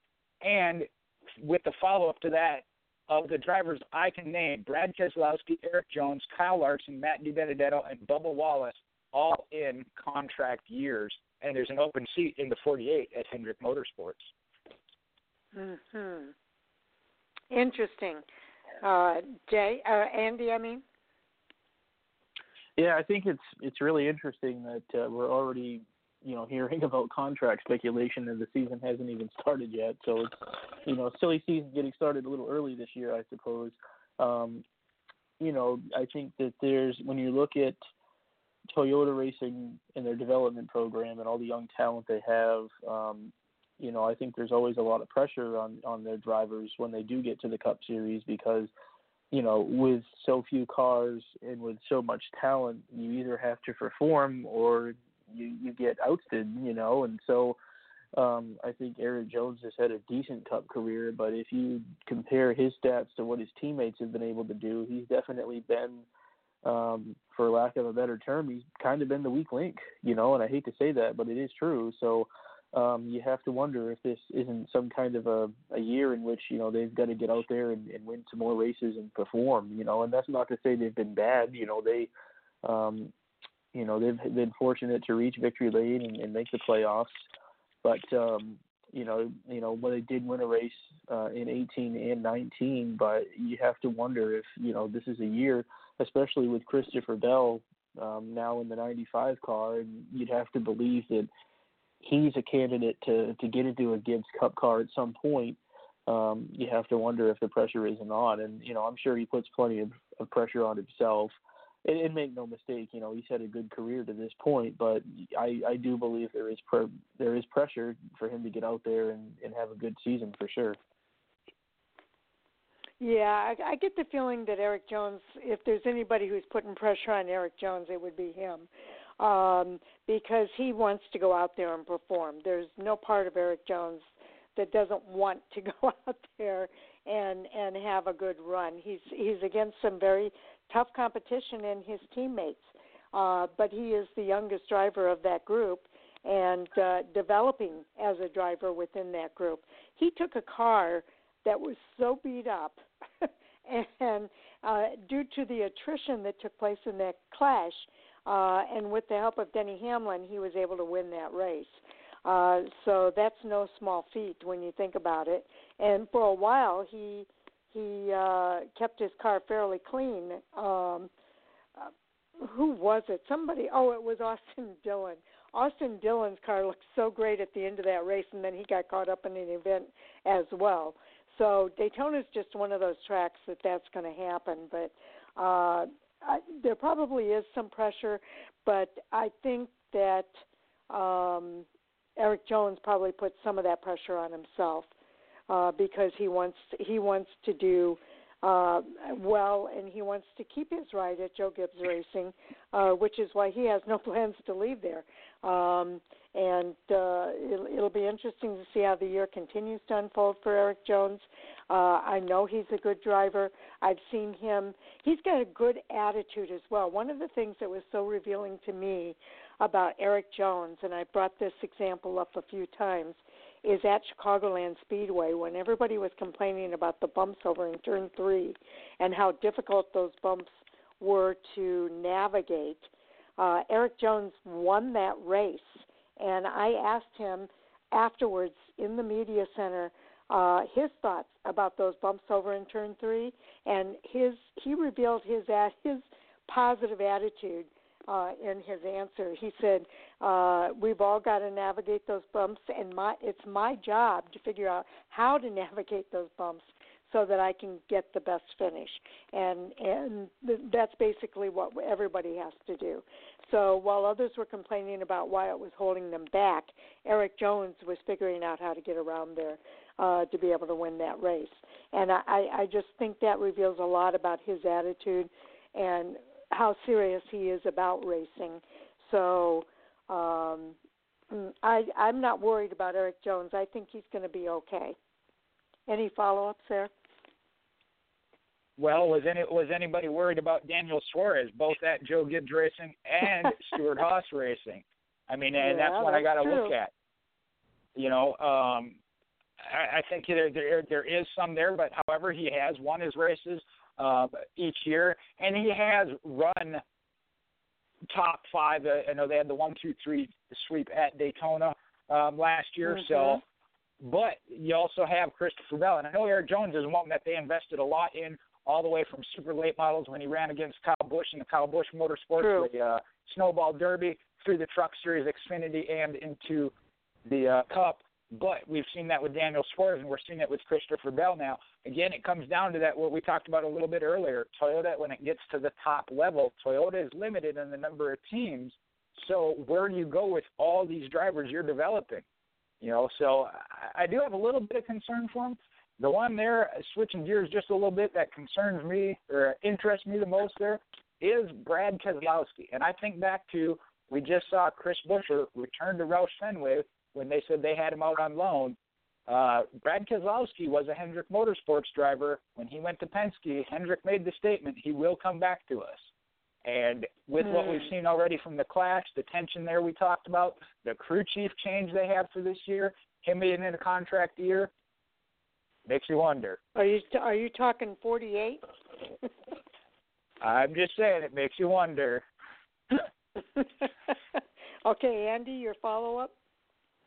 Yeah, that's another good rumor for sure, and it's something that I've also seen that floated around, that there is that potential, for Keselowski to make a move, and I think that this is a year in which there will be some pretty significant moves. I think that you've got some veterans that this will probably be their last year. I know Johnson for sure it's his last year. There's probably others that we don't know about yet. So I think there's going to be, we thought last year's silly season was crazy. I would expect this year might be even worse, and it'll be interesting, and that would certainly be a very intriguing move, especially as long as Brad's driven for Team Penske, if he were to go back to Hendrick Motorsports. But that is the thing, that's where he got his start, and you have to wonder if he won't possibly make a return.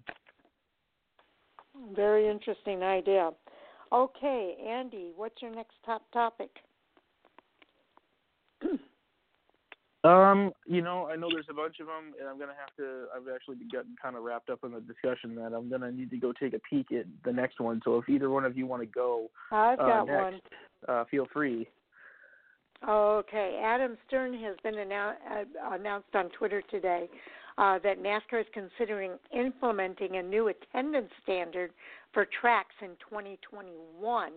And the premise here is that they have to reach at least 70% capacity for Cup Series races, or there could be some sort of penalty for the track if they do not hit that 70% mark.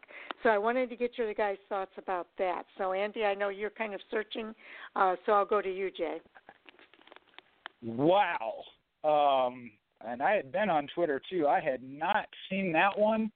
That is an interesting concept.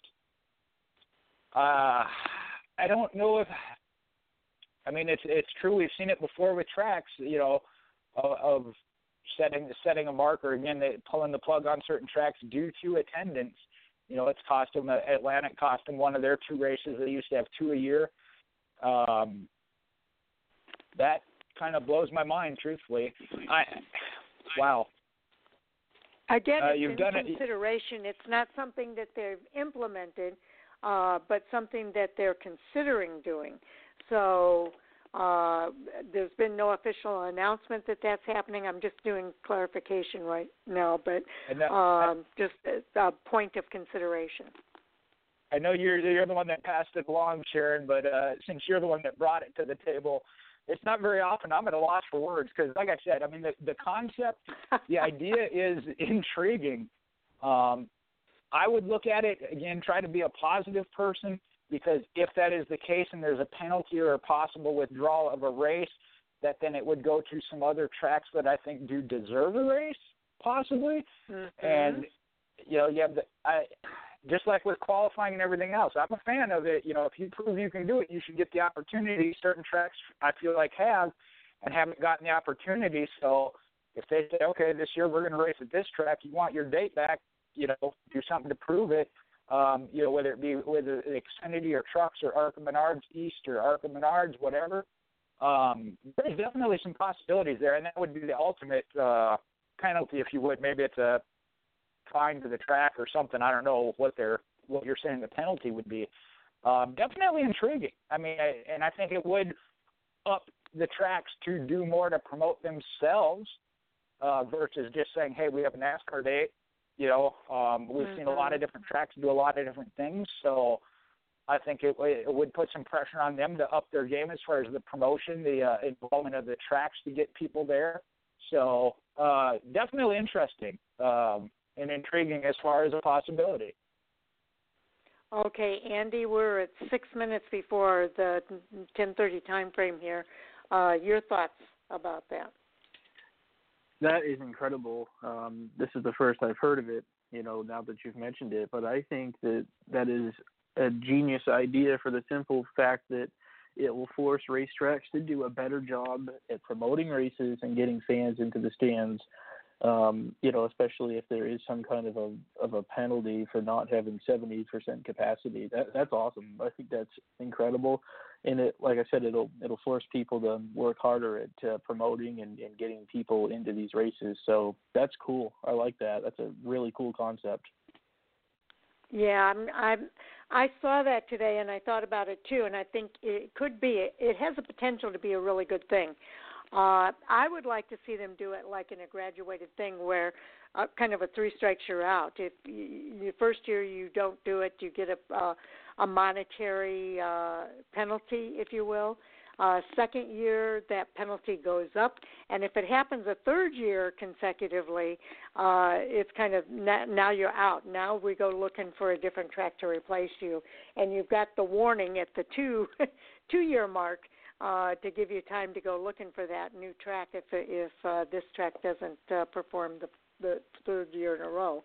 And I think it should be on the tracks to do the promotion for their races, and most tracks try to do a good job at that. Some are better at it than others, and the ones that aren't getting to that 70% mark are going to have to step up their game and do something different in order to get the results that are needed at those tracks. So I do think it's an interesting concept. I hope it's done in some form of follow-through on that idea.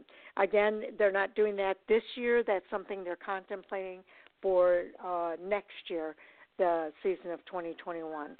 So I didn't mean to catch you guys completely off guard. It was on Twitter, and Jayski's got it posted on Twitter on their site, so I thought maybe you guys had seen it already. So, well, Sharon, if I recall correctly, for the Jay Husmann Cup, I had agreed to hire Andy as my procedure and tech guy. I am hiring you as my marketing person. I like that idea. Give him the 3 year. Hey, here's your warning. Hey, you're getting close. We're done. Yeah, there's our marketing person for the Jay Husmann Cup. There you go. Okay. Any follow-ups from you guys on that? Yeah, real quick, I think Andy? that, by putting the pressure on these tracks to get the stands full or at least 70% capacity, it could also open the door for new venues. If existing venues can't fill the seats, we might see some significant changes venue-wise, and I'm honestly all for it. I think we've had the exact same thing for a long time. I'm really intrigued by potential schedule changes for next year, so change is good. It'll be interesting to see, how that plays out. Yep, I agree. Okay, Andy, were you able to find a topic there? Yeah, I can probably do that after the 10:30 mark if you want, but I do have something to talk about. Okay, let next. me go ahead and say that. Yeah, let me go ahead and do our 10:30 announcement here. For those of you that may be listening for the first time, we do go off the air at exactly 10:30 p.m. Eastern Time. However, we continue our hot topic conversation as part of an overtime bonus material that's available on our podcast. So you'll be able to hear the rest of the conversation. I go out on Twitter to let fans know that the podcast that we've completed our live broadcast and give the link for the podcast so that those who have listened up to this point can just fast forward to that 2-hour mark and be able to listen to the rest of the conversation on the podcast material. Now, if you're listening to the podcast to begin with, it's going to be seamless. You're going to be able to listen straight through, and this announcement is pretty meaningless because there's not going to be any interruption. It's basically for those folks that are listening live, just a reminder that you can go back and hear the podcast and listen to the rest of that conversation. So with that, Andy, what do you got? Yeah, the next one, this one I'm personally looking forward to. But Chase Briscoe was announced to come back to run a second full Xfinity season with SHR for 2020. Okay, Jay. I didn't see why he wouldn't. I mean, with what he did last year, and we've seen what he's done the year before in multiple part-time rides, so I think this could be his year. I actually kind of tie that into something I had with the big three moving on. Obviously have some repeat contenders, but who are the next stars? I mentioned it to Sharon earlier in the show. Who are the next stars to make their name this year in the Xfinity Series? And I think Chase Briscoe is definitely at the top of that list. Not that he hasn't already made a name, but be one of those top championship contending teams, along with Austin Cindric and a couple others. Yeah, I agree. I think Chase Briscoe deserves to have that opportunity with Stewart-Haas Racing in the Xfinity Series, and I think he's going to be one of the top dogs in that Xfinity Series this year. But again, I'm kind of looking at all the rookies in all three series this year, and there's 4 rookies that are coming in to the Xfinity Series this year, including Joe Graff Jr. in that number 08. You've got Jesse Little in the number 4, Riley Earpst in the number 18, and Harrison Burton in that number 20. I think we're going to see at least 1 or 2 of those drivers that are going to kind of rise to the top rather quickly. Maybe not in the first half of the season, but by the second half of the season, I think, and who knows, they might start right out the gate in the Xfinity Series, contending well. And I think I had a conversation with one of you again. I think it might have been you, Jay. We were talking about Harrison Burton, how his driving style is actually more suited to the Xfinity Series car than it is to the trucks. And it was good that he had the experience in the trucks, but I think he's going to be a faster start in these Xfinity Series cars than he was in the trucks. And I think he's one that's really going to be up there rather quickly. And I think Riley Earpst is the other one in that number 18. I think those guys are going to do well this year in the Xfinity Series. So there's a couple of my favorites for new names that are going to rise to the top, along with the veterans like Justin Allgaier and Michael Lynette and some of those guys that had great seasons last year. Andy? Yeah, no, it's going to be another stacked season in the Xfinity Series. I think those 2 Gibbs drivers, Riley Herbst and Harrison Burton, there's no reason they won't be competitive. It's fair to say that Gibbs has some of, if not the best equipment in that series, and Harrison, I thought, did a really good job in his limited starts last year in the 18 car. So I definitely think that they will be contenders, certainly playoff contenders, and wouldn't be surprised to see one or both get to victory lane at some point in the year. Specifically with Chase Briscoe, I'm incredibly excited he's going to be back, and I think it's important. This is, looking at what he's done in NASCAR so far, this is the first time that he's actually returned with the same team, with the same crew chief for a second consecutive season. Because he drove an ARCA season back in 16, won the championship. Then he drove a truck season for Brad Keselowski Racing.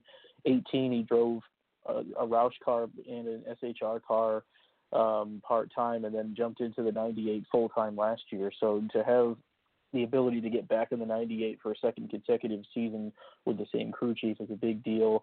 I read that that team is composed of basically half of last year's 98 team and half of Cole Custer's 00 team. So, they've obviously got a stacked deck in terms of crew members working on that car. And I look at, I kind of look at what he was able to do. He had a really good season last year, and as the year progressed, I feel like, the team figured out what he needed in the race car, and he learned the car, he learned the tracks. And I felt that there was a pretty significant change for the better from the second half of the year going back to the first half of the year. So I think that he's only getting better and better as time goes on. And I'm personally extremely excited because, he's one of the drivers I like to follow personally, and I think that honestly we're going to be celebrating a lot of wins from him this year. It's going to be fun. So it kind of makes you wonder what his future looks like beyond 2020, but certainly it's good that he's back for a full Xfinity season, and I think that he absolutely will be, I think, one of the drivers that will be in contention for the title when it's all said and done. Any follow-up, Jay? No, I think, again, we're talking about a great class. It'll be interesting to see what some of the other drivers I mentioned earlier, Noah Gragson, his second year, I think he's going to step up. We've seen junior motorsports always be contenders. Much as I hate to say it, I think you can't look past the Joe Gibbs operation as a whole. Brandon Jones, I think, is going to come into his own. Kind of been overlooked in years past. Harrison Burton coming in as the rookie. I believe Riley Herbst is running full-time as well. So I think there, again, you can't look, just like in the Cup Series, to be the man, you got to beat the man, and right now it's Joe Gibbs Racing, but there are teams out there that can do it. We've seen that. So certainly going to be an interesting year. Well, I think one of the drivers that we definitely have to consider as a possibility, and I'm anxious to see how he does, is Brett Moffitt in the number 02 for Our Motorsports. We know he's good. He won the championship in the Truck Series. I'm anxious to see how he does in the Xfinity Series. And another driver that I think we have to keep our eye in as one that could be contending in the end is, well, he's driving part-time, but we mentioned it earlier, that number 8 car for Junior Motorsports with Daniel Hemrick, Jeb Burton, and for one race, Dale Earnhardt Jr. With the crew chief Taylor Moyer. I look for that car to be another strong car this year in that Xfinity Series with those two drivers in there. So I think that's going to be big. And then also Ross Chastain, I believe, correct me if I'm wrong, I think he's running for the championship in that series this year, and I think he's going to be one of the ones that are going to be there at the end as well with Colleague Racing. So Ross Chastain is another big name, and his teammate Justin Haley, his second year in that car for Colleague Racing, another one to keep your eye on. Oh, yeah, I mean, I have to apologize for overlooking those Colleague Racing cars, and especially Chastain. I mean, you know he's going to be a factor and win races all season long, and I think that Justin Haley will improve upon what he did last year. So it's a stacked deck yet again. I think it's going to be a really good field and a lot of weekly contenders. So, yeah, it's going to be fun for sure to see what those two guys can do. And then you got Myatt Snyder and Anthony Alfredo in the 21 car for Richard Childress Racing. I mean, Brandon Jones is back for his second year. We know how strong he was at the end of last year. I think the Xfinity Series is going to be exciting. I agree. I'm with Andy. Kind of haven't overlooked the Colleague Racing team. What we've seen them build over the past couple of years. I know last year Chastain made that option to move over to the Truck Series where they thought they had a shot at the championship, and they certainly did.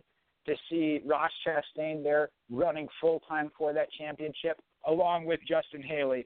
So we know that they can get that done. So that's another team that is certainly on the rise. We saw Junior Motorsports start at that level, get to the level they're at now as a 4-car operation. I think Colleague Racing is doing that same thing, and they're at about the second to third and final stage of that. So we could see that fully blossom this year. Exactly. But I do, going back to the original topic, I do think no matter who else you put into that mix, Chase Briscoe is going to be one of those guys contending at the end and could possibly be the next Xfinity Series champion. Okay, Jay, what's your next topic? And I say that's certainly going to be interesting to find out. Let's see where are we at with time. All right, let's go with this one. Andy wasn't on the show yet. I know I was kind of leaning towards some hot topics as we were discussing our entry list. Talking about Daniel Suarez in a Toyota having to race his way into the 500. We've seen it with teams in the past, and again, it's not something that's illegal. A team that is locked in drop back through the field and help a team that isn't to make sure they get in. Could we possibly see a Toyota make sure and help Daniel Suarez get into the Daytona 500? I think that's possible. We saw Denny Hamlin help his teammate Eric Jones. Andy, your thoughts? Yeah, I think that's 100% a possibility, and you'll probably see it. I don't know what kind of support Gaunt Brothers Racing gets from Toyota, and if they have any kind of level of manufacturer support, like obviously Joe Gibbs Racing and Levine Family Racing do. But given that Suarez is there, and I think that there's a lot more funding going into that car this year, there's certainly a huge incentive for it to make all the races. And, depending on how much involvement Toyota has with that team, there may be a huge incentive for them to maybe not necessarily step in, but maybe, have some kind of a team meeting in which, they do their best to ensure that car does make the field. It's a huge payday to just make the Daytona 500, and for a team like that, it would be huge to make sure it's in that race. So, yeah, I think you'll absolutely see some kind of help. That's what super speedway racing is all about anyway, is teammates and pushing each other and working together to try to get the best result possible. So I'd have to look and see who's in that race, but I'm sure there's other Toyota teammates in there, and I wouldn't be surprised that, if necessary, someone may drop back and help him, and he may be able to race his way up there on his own without any difficulty as well. Admittedly, that team, has kind of rushed to get things ready for this week and for the first two races of the year. And they have been down on speed a bit to start speed week. So it'll be interesting to see how they perform tomorrow. But obviously the first big test will be to see if they can get their way into the field. And certainly one of the storylines, I think, for tomorrow night's duels. Yeah, he's going to be in that first duel tomorrow night, and his starting position is in row 10, position number 19. So there's only 22 cars in there, so he's going to be coming from the back of the field. That's not a big deal at a track like Daytona, but it just goes to show that his qualifying run for the duel didn't do a whole lot to help him, but hopefully it did a lot to help him learn things that are going to help him with his Gaunt Brothers car in this race. So, yeah, it's going to be interesting to see what happens. And as I look at the field for that first duel, we talked about it a little bit earlier. There are 5 Toyotas that are going to be in that field, and that includes Denny Hamlin's going to be in a Toyota. Christopher Bell, I believe, is in a Toyota. Let me see, who are the other Toyotas here? Martin Truex Jr. Beyond that, I'm not sure who the other Toyotas are. It looks like Chad Fincham is a Toyota. Daniel Suarez. Martin Truex, I already mentioned. Christopher Bell and Denny Hamlin. I guess we hit on all of them. Those are the 5 Toyotas. So if Daniel Suarez is going to get help from another Toyota, there's only 4 other drivers that can do it. So it'll be interesting to see what does happen in that first duel. Well, and what I look at is obviously we expect Denny Hamlin to be up front and contending. Again, he's kind of considered the favorite. I know obviously teams are looking at their best starting position, but again, when you look at it as a manufacturer, they are locked in. They know they're going to start. If they're one that isn't ready to or isn't in the right position to be up front and contend at the end for the win and a top starting spot, you might see them do that like we've seen in the past, drop back. And the two of them teaming up together, obviously, are both going to hopefully gain positions, but just to ensure that team, another Toyota, does make it into the 500, I don't see it as out of the realm of possibilities. Okay. Andy, your thoughts? Well, no real follow-up. I think that, it's going to be certainly a storyline to see what Torres does, but I think that there is a lot of incentive for him to, like all the teams, to try to get their way into the 500. So I think that teamwork will be part of it, and, they'll certainly probably do what it takes to get themselves in for Sunday. All right. Any other hot topics from you guys for tonight?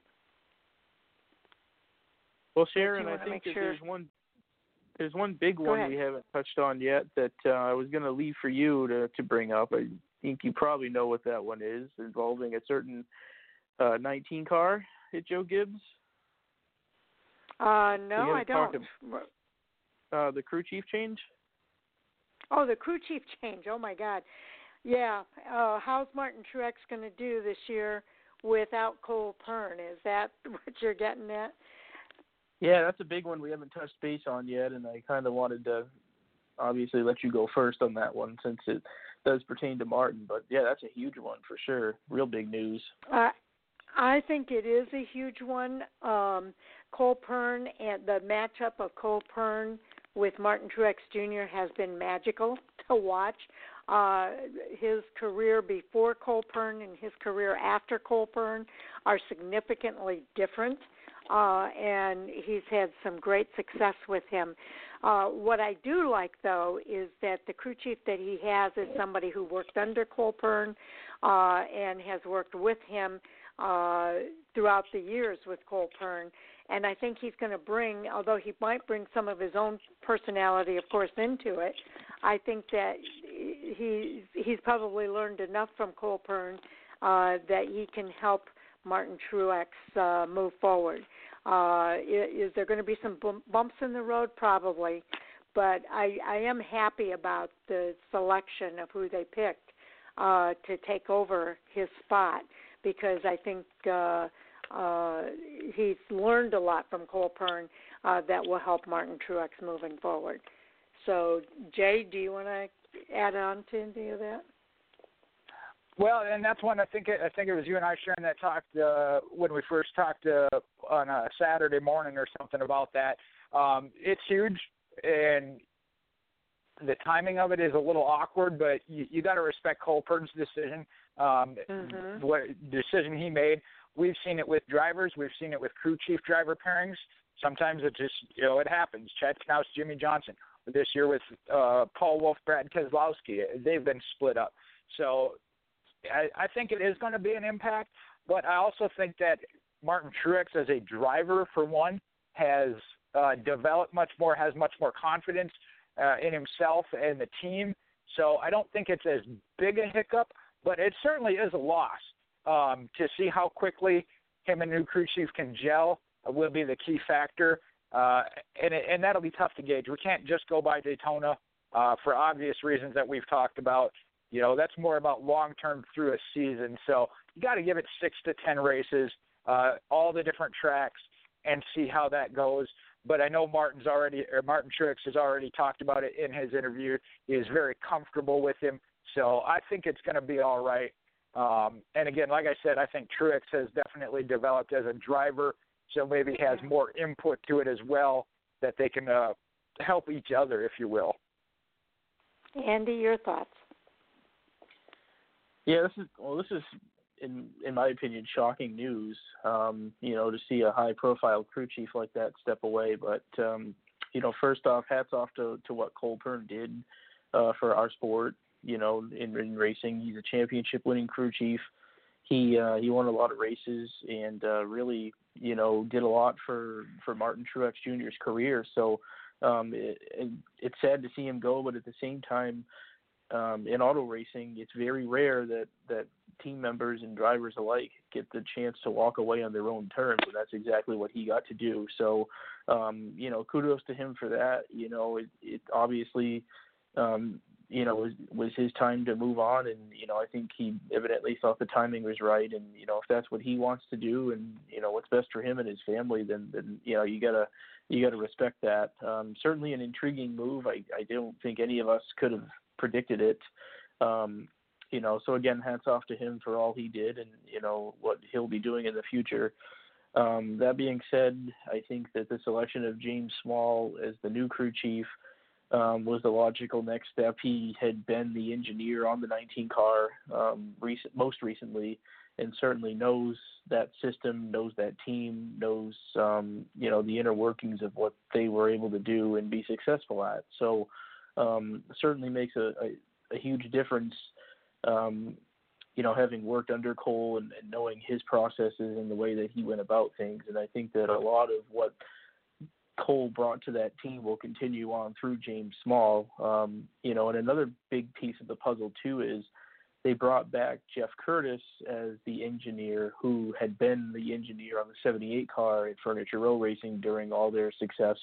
I think even the year they won the championship. So bringing back another person who's intimately familiar with Cole Pearn's processes, that means you've got two guys, a crew chief and a lead engineer that know extremely well what it takes to be successful. So that being said, I think that's a very well-stacked team talent-wise. I think they've got the potential to go out there and look exactly like they've looked in years past. So I think they're going to be just fine. Obviously, chemistry is a big part of it. It remains to be seen, how James and Martin hit it off, and certainly it could go either way, but I tend to think that, they'll be just fine. I think that they will continue to win races and be championship contenders in 2020 and beyond that. Okay. I think those are good comments, Andy, and you said it much better than I did, but I'm kind of the same thinking there with regard to, who's taking his place and the fact that he's come up through that system, and I think it's all good. Now, Jay, I know you have some comments from one of our listeners with regard to the GMS Racing team, so if you'd like to bring that up, that would be fine. Okay, I had put it up, I know, on our chat group there, or chat page on the Facebook event. We shared that post, and he made the comments on my post of sharing it. So I know I've had a couple like that so far that I've shared, and I try and get them to come on to the actual event page as we grow this. Hopefully we can get that working. I know Quentin was the same way the other night, but a friend of mine, was in the Air Force, an officer in the Air Force, and is now an airline pilot, and I can't remember what company, but up in Wisconsin. And he is a NASCAR fan. He doesn't always have necessarily the same opinion or a popular opinion, but I did want to share it because, again, we want the fan engagement. So now let me find it back here. It was in reference to the GMS racing. No, I can't find those here. I'll just read them from here. Okay, his comments were, I think there'll be another mid-pack back marker. To be honest, I'm surprised that Maurice is even still in the game after Spencer checked out. And again, I chat with him quite a bit. Normally during race day, actually, he's one that I'm hoping maybe will engage with us during our race day chats, because I know a lot of times if we're both watching the race that me and him go back and forth. So, like I said, he definitely has some opinions, and I know as within any call-in or opinion show that you're asking for fans' opinions, as long as they're not vulgar or crude, you got to respect somebody else's opinion. I disagree. They're obviously not a back mid-pack marker. It's been a while since they have been. The question of still being a team owner once Spencer went through his issue and is no longer with the team, there again, I kind of disagree. I think that they've done a phenomenal job. Like I said, I was sad to see their Xfinity team go away with what they did with John Hunter Nemechek, and I thought he had a great opportunity coming into this year had he been able to stay with that team. So, but I just wanted to share those. Again, we encourage fans to engage. I know that absolutely, and thank you, Mike, for giving your comments. We do appreciate it, and like Jay said, we may not agree. We don't always agree amongst ourselves. So, but I think we can respectfully share opinions and discuss those. I will say that Spencer stepping away. Are you talking about him stepping away as a driver? He's still involved with GMS Racing, though, and I've seen him at the track with the team and actively engaged with what's going on with that team. GMS Racing I've been impressed with from the very beginning. I think they've always they stepped into the program through the truck series and did very, very well. I see them taking a step back right now to refocus on that truck series program and to help these drivers, Tyler Ankrum and Zane Smith, come into the sport. And I applaud them for that because we need new blood in the sport. And they've got the veterans and they've got the newbies. And I don't see them as a mid-pack team. I do have to disagree with that. I do think that they're going to be up there contending throughout the season as we've seen them do over the last several years. Andy, any thoughts on your end? Yeah, I would agree with both of you. I don't see them as a mid-pack team. I think that they're a top 10 team on a weekly basis. I mean, Brett Moffitt just won the championship with them. So, a couple of years ago, I think it was.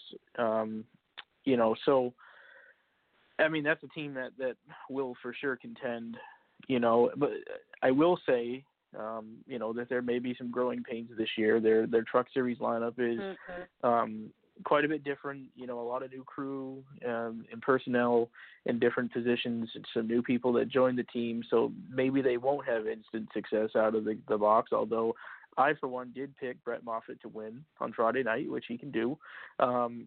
So we shall see. So there may be some growing pains, truthfully, but I would be shocked to see them not win races this year, especially Brett Moffitt. I think that, he's going to win at least a handful like normal. So I don't think you could call them a backmarker team by any stretch of the means. With a couple of their trucks, though, yeah, there'll probably be some growing pains for sure. But I think that they put a lot of resources into the truck series. They've, I think, won races every single year, at least since they've been doing this, So I would expect nothing less again for 2020. Okay. Jay, any other thoughts on your end? No, exactly. We may see them step back, like you said, maybe a little bit this year due to some of the changes. Kind of with the Martin Truex Colt Porn, I don't think we're going to see a lot, but if there is a little, there is a reason for it.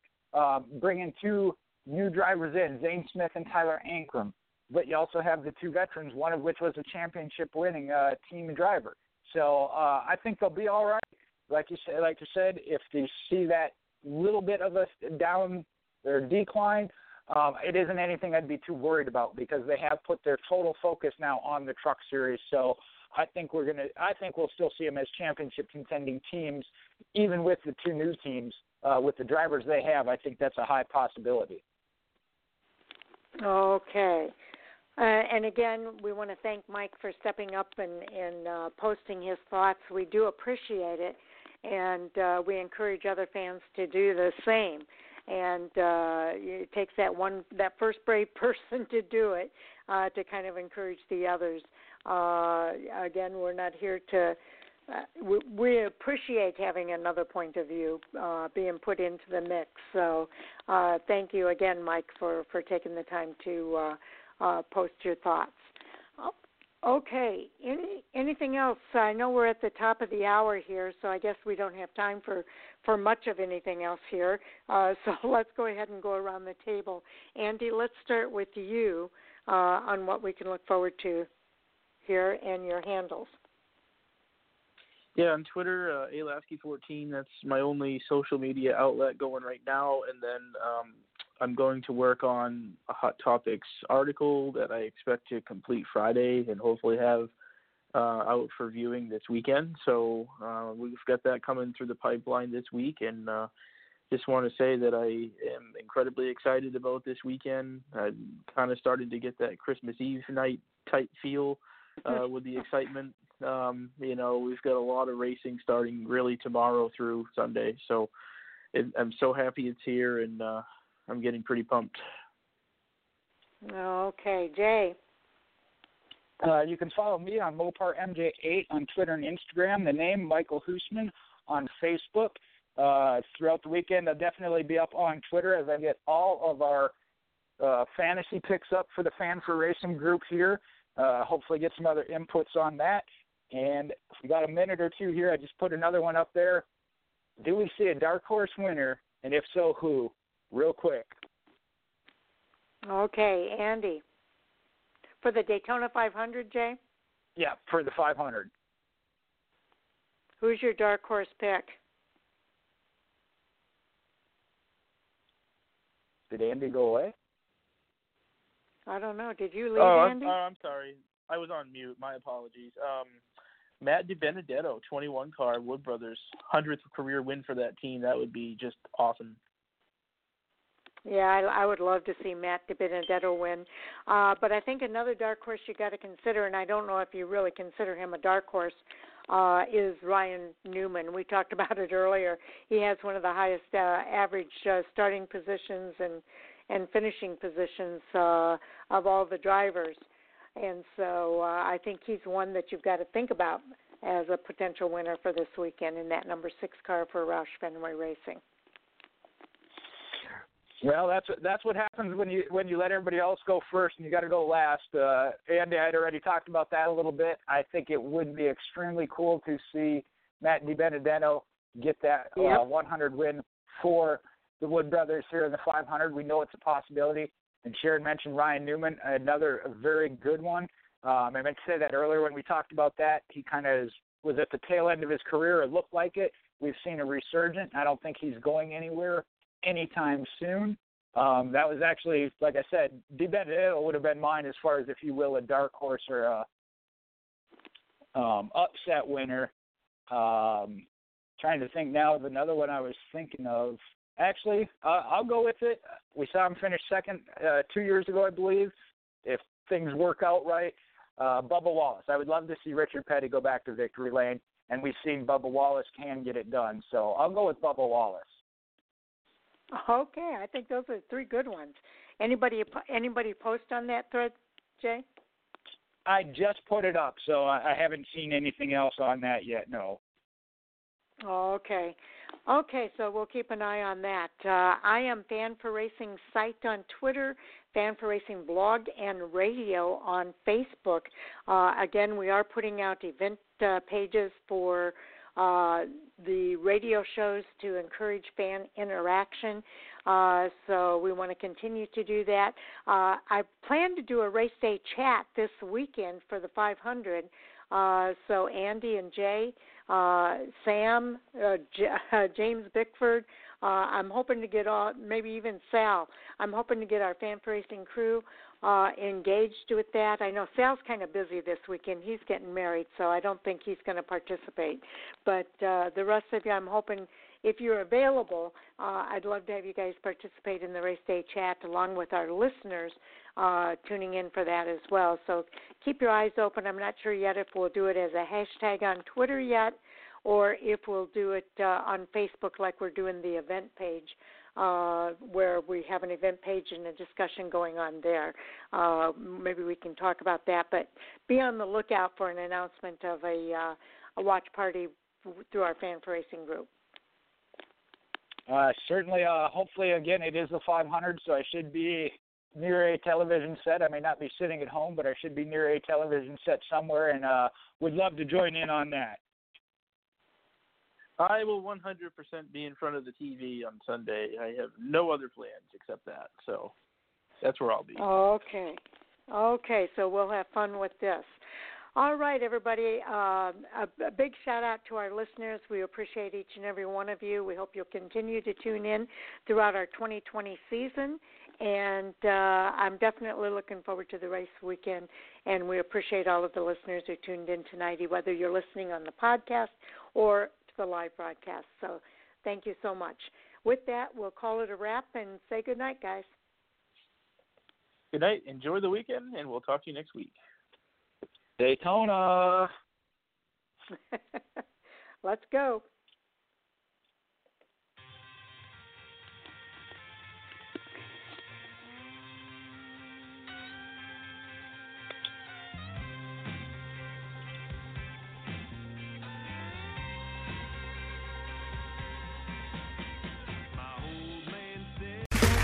Okay, round 2. Name something that's not boring. A laundry? Ooh, a book club. Computer solitaire, huh? Ah, oh, sorry, we were looking for Chumba Casino. That's right, ChumbaCasino.com has over 100 casino-style games. Join today and play for free for your chance to redeem some serious prizes. ChumbaCasino.com. No purchase necessary. Void where prohibited by law. 18+ terms and conditions apply. See website for details.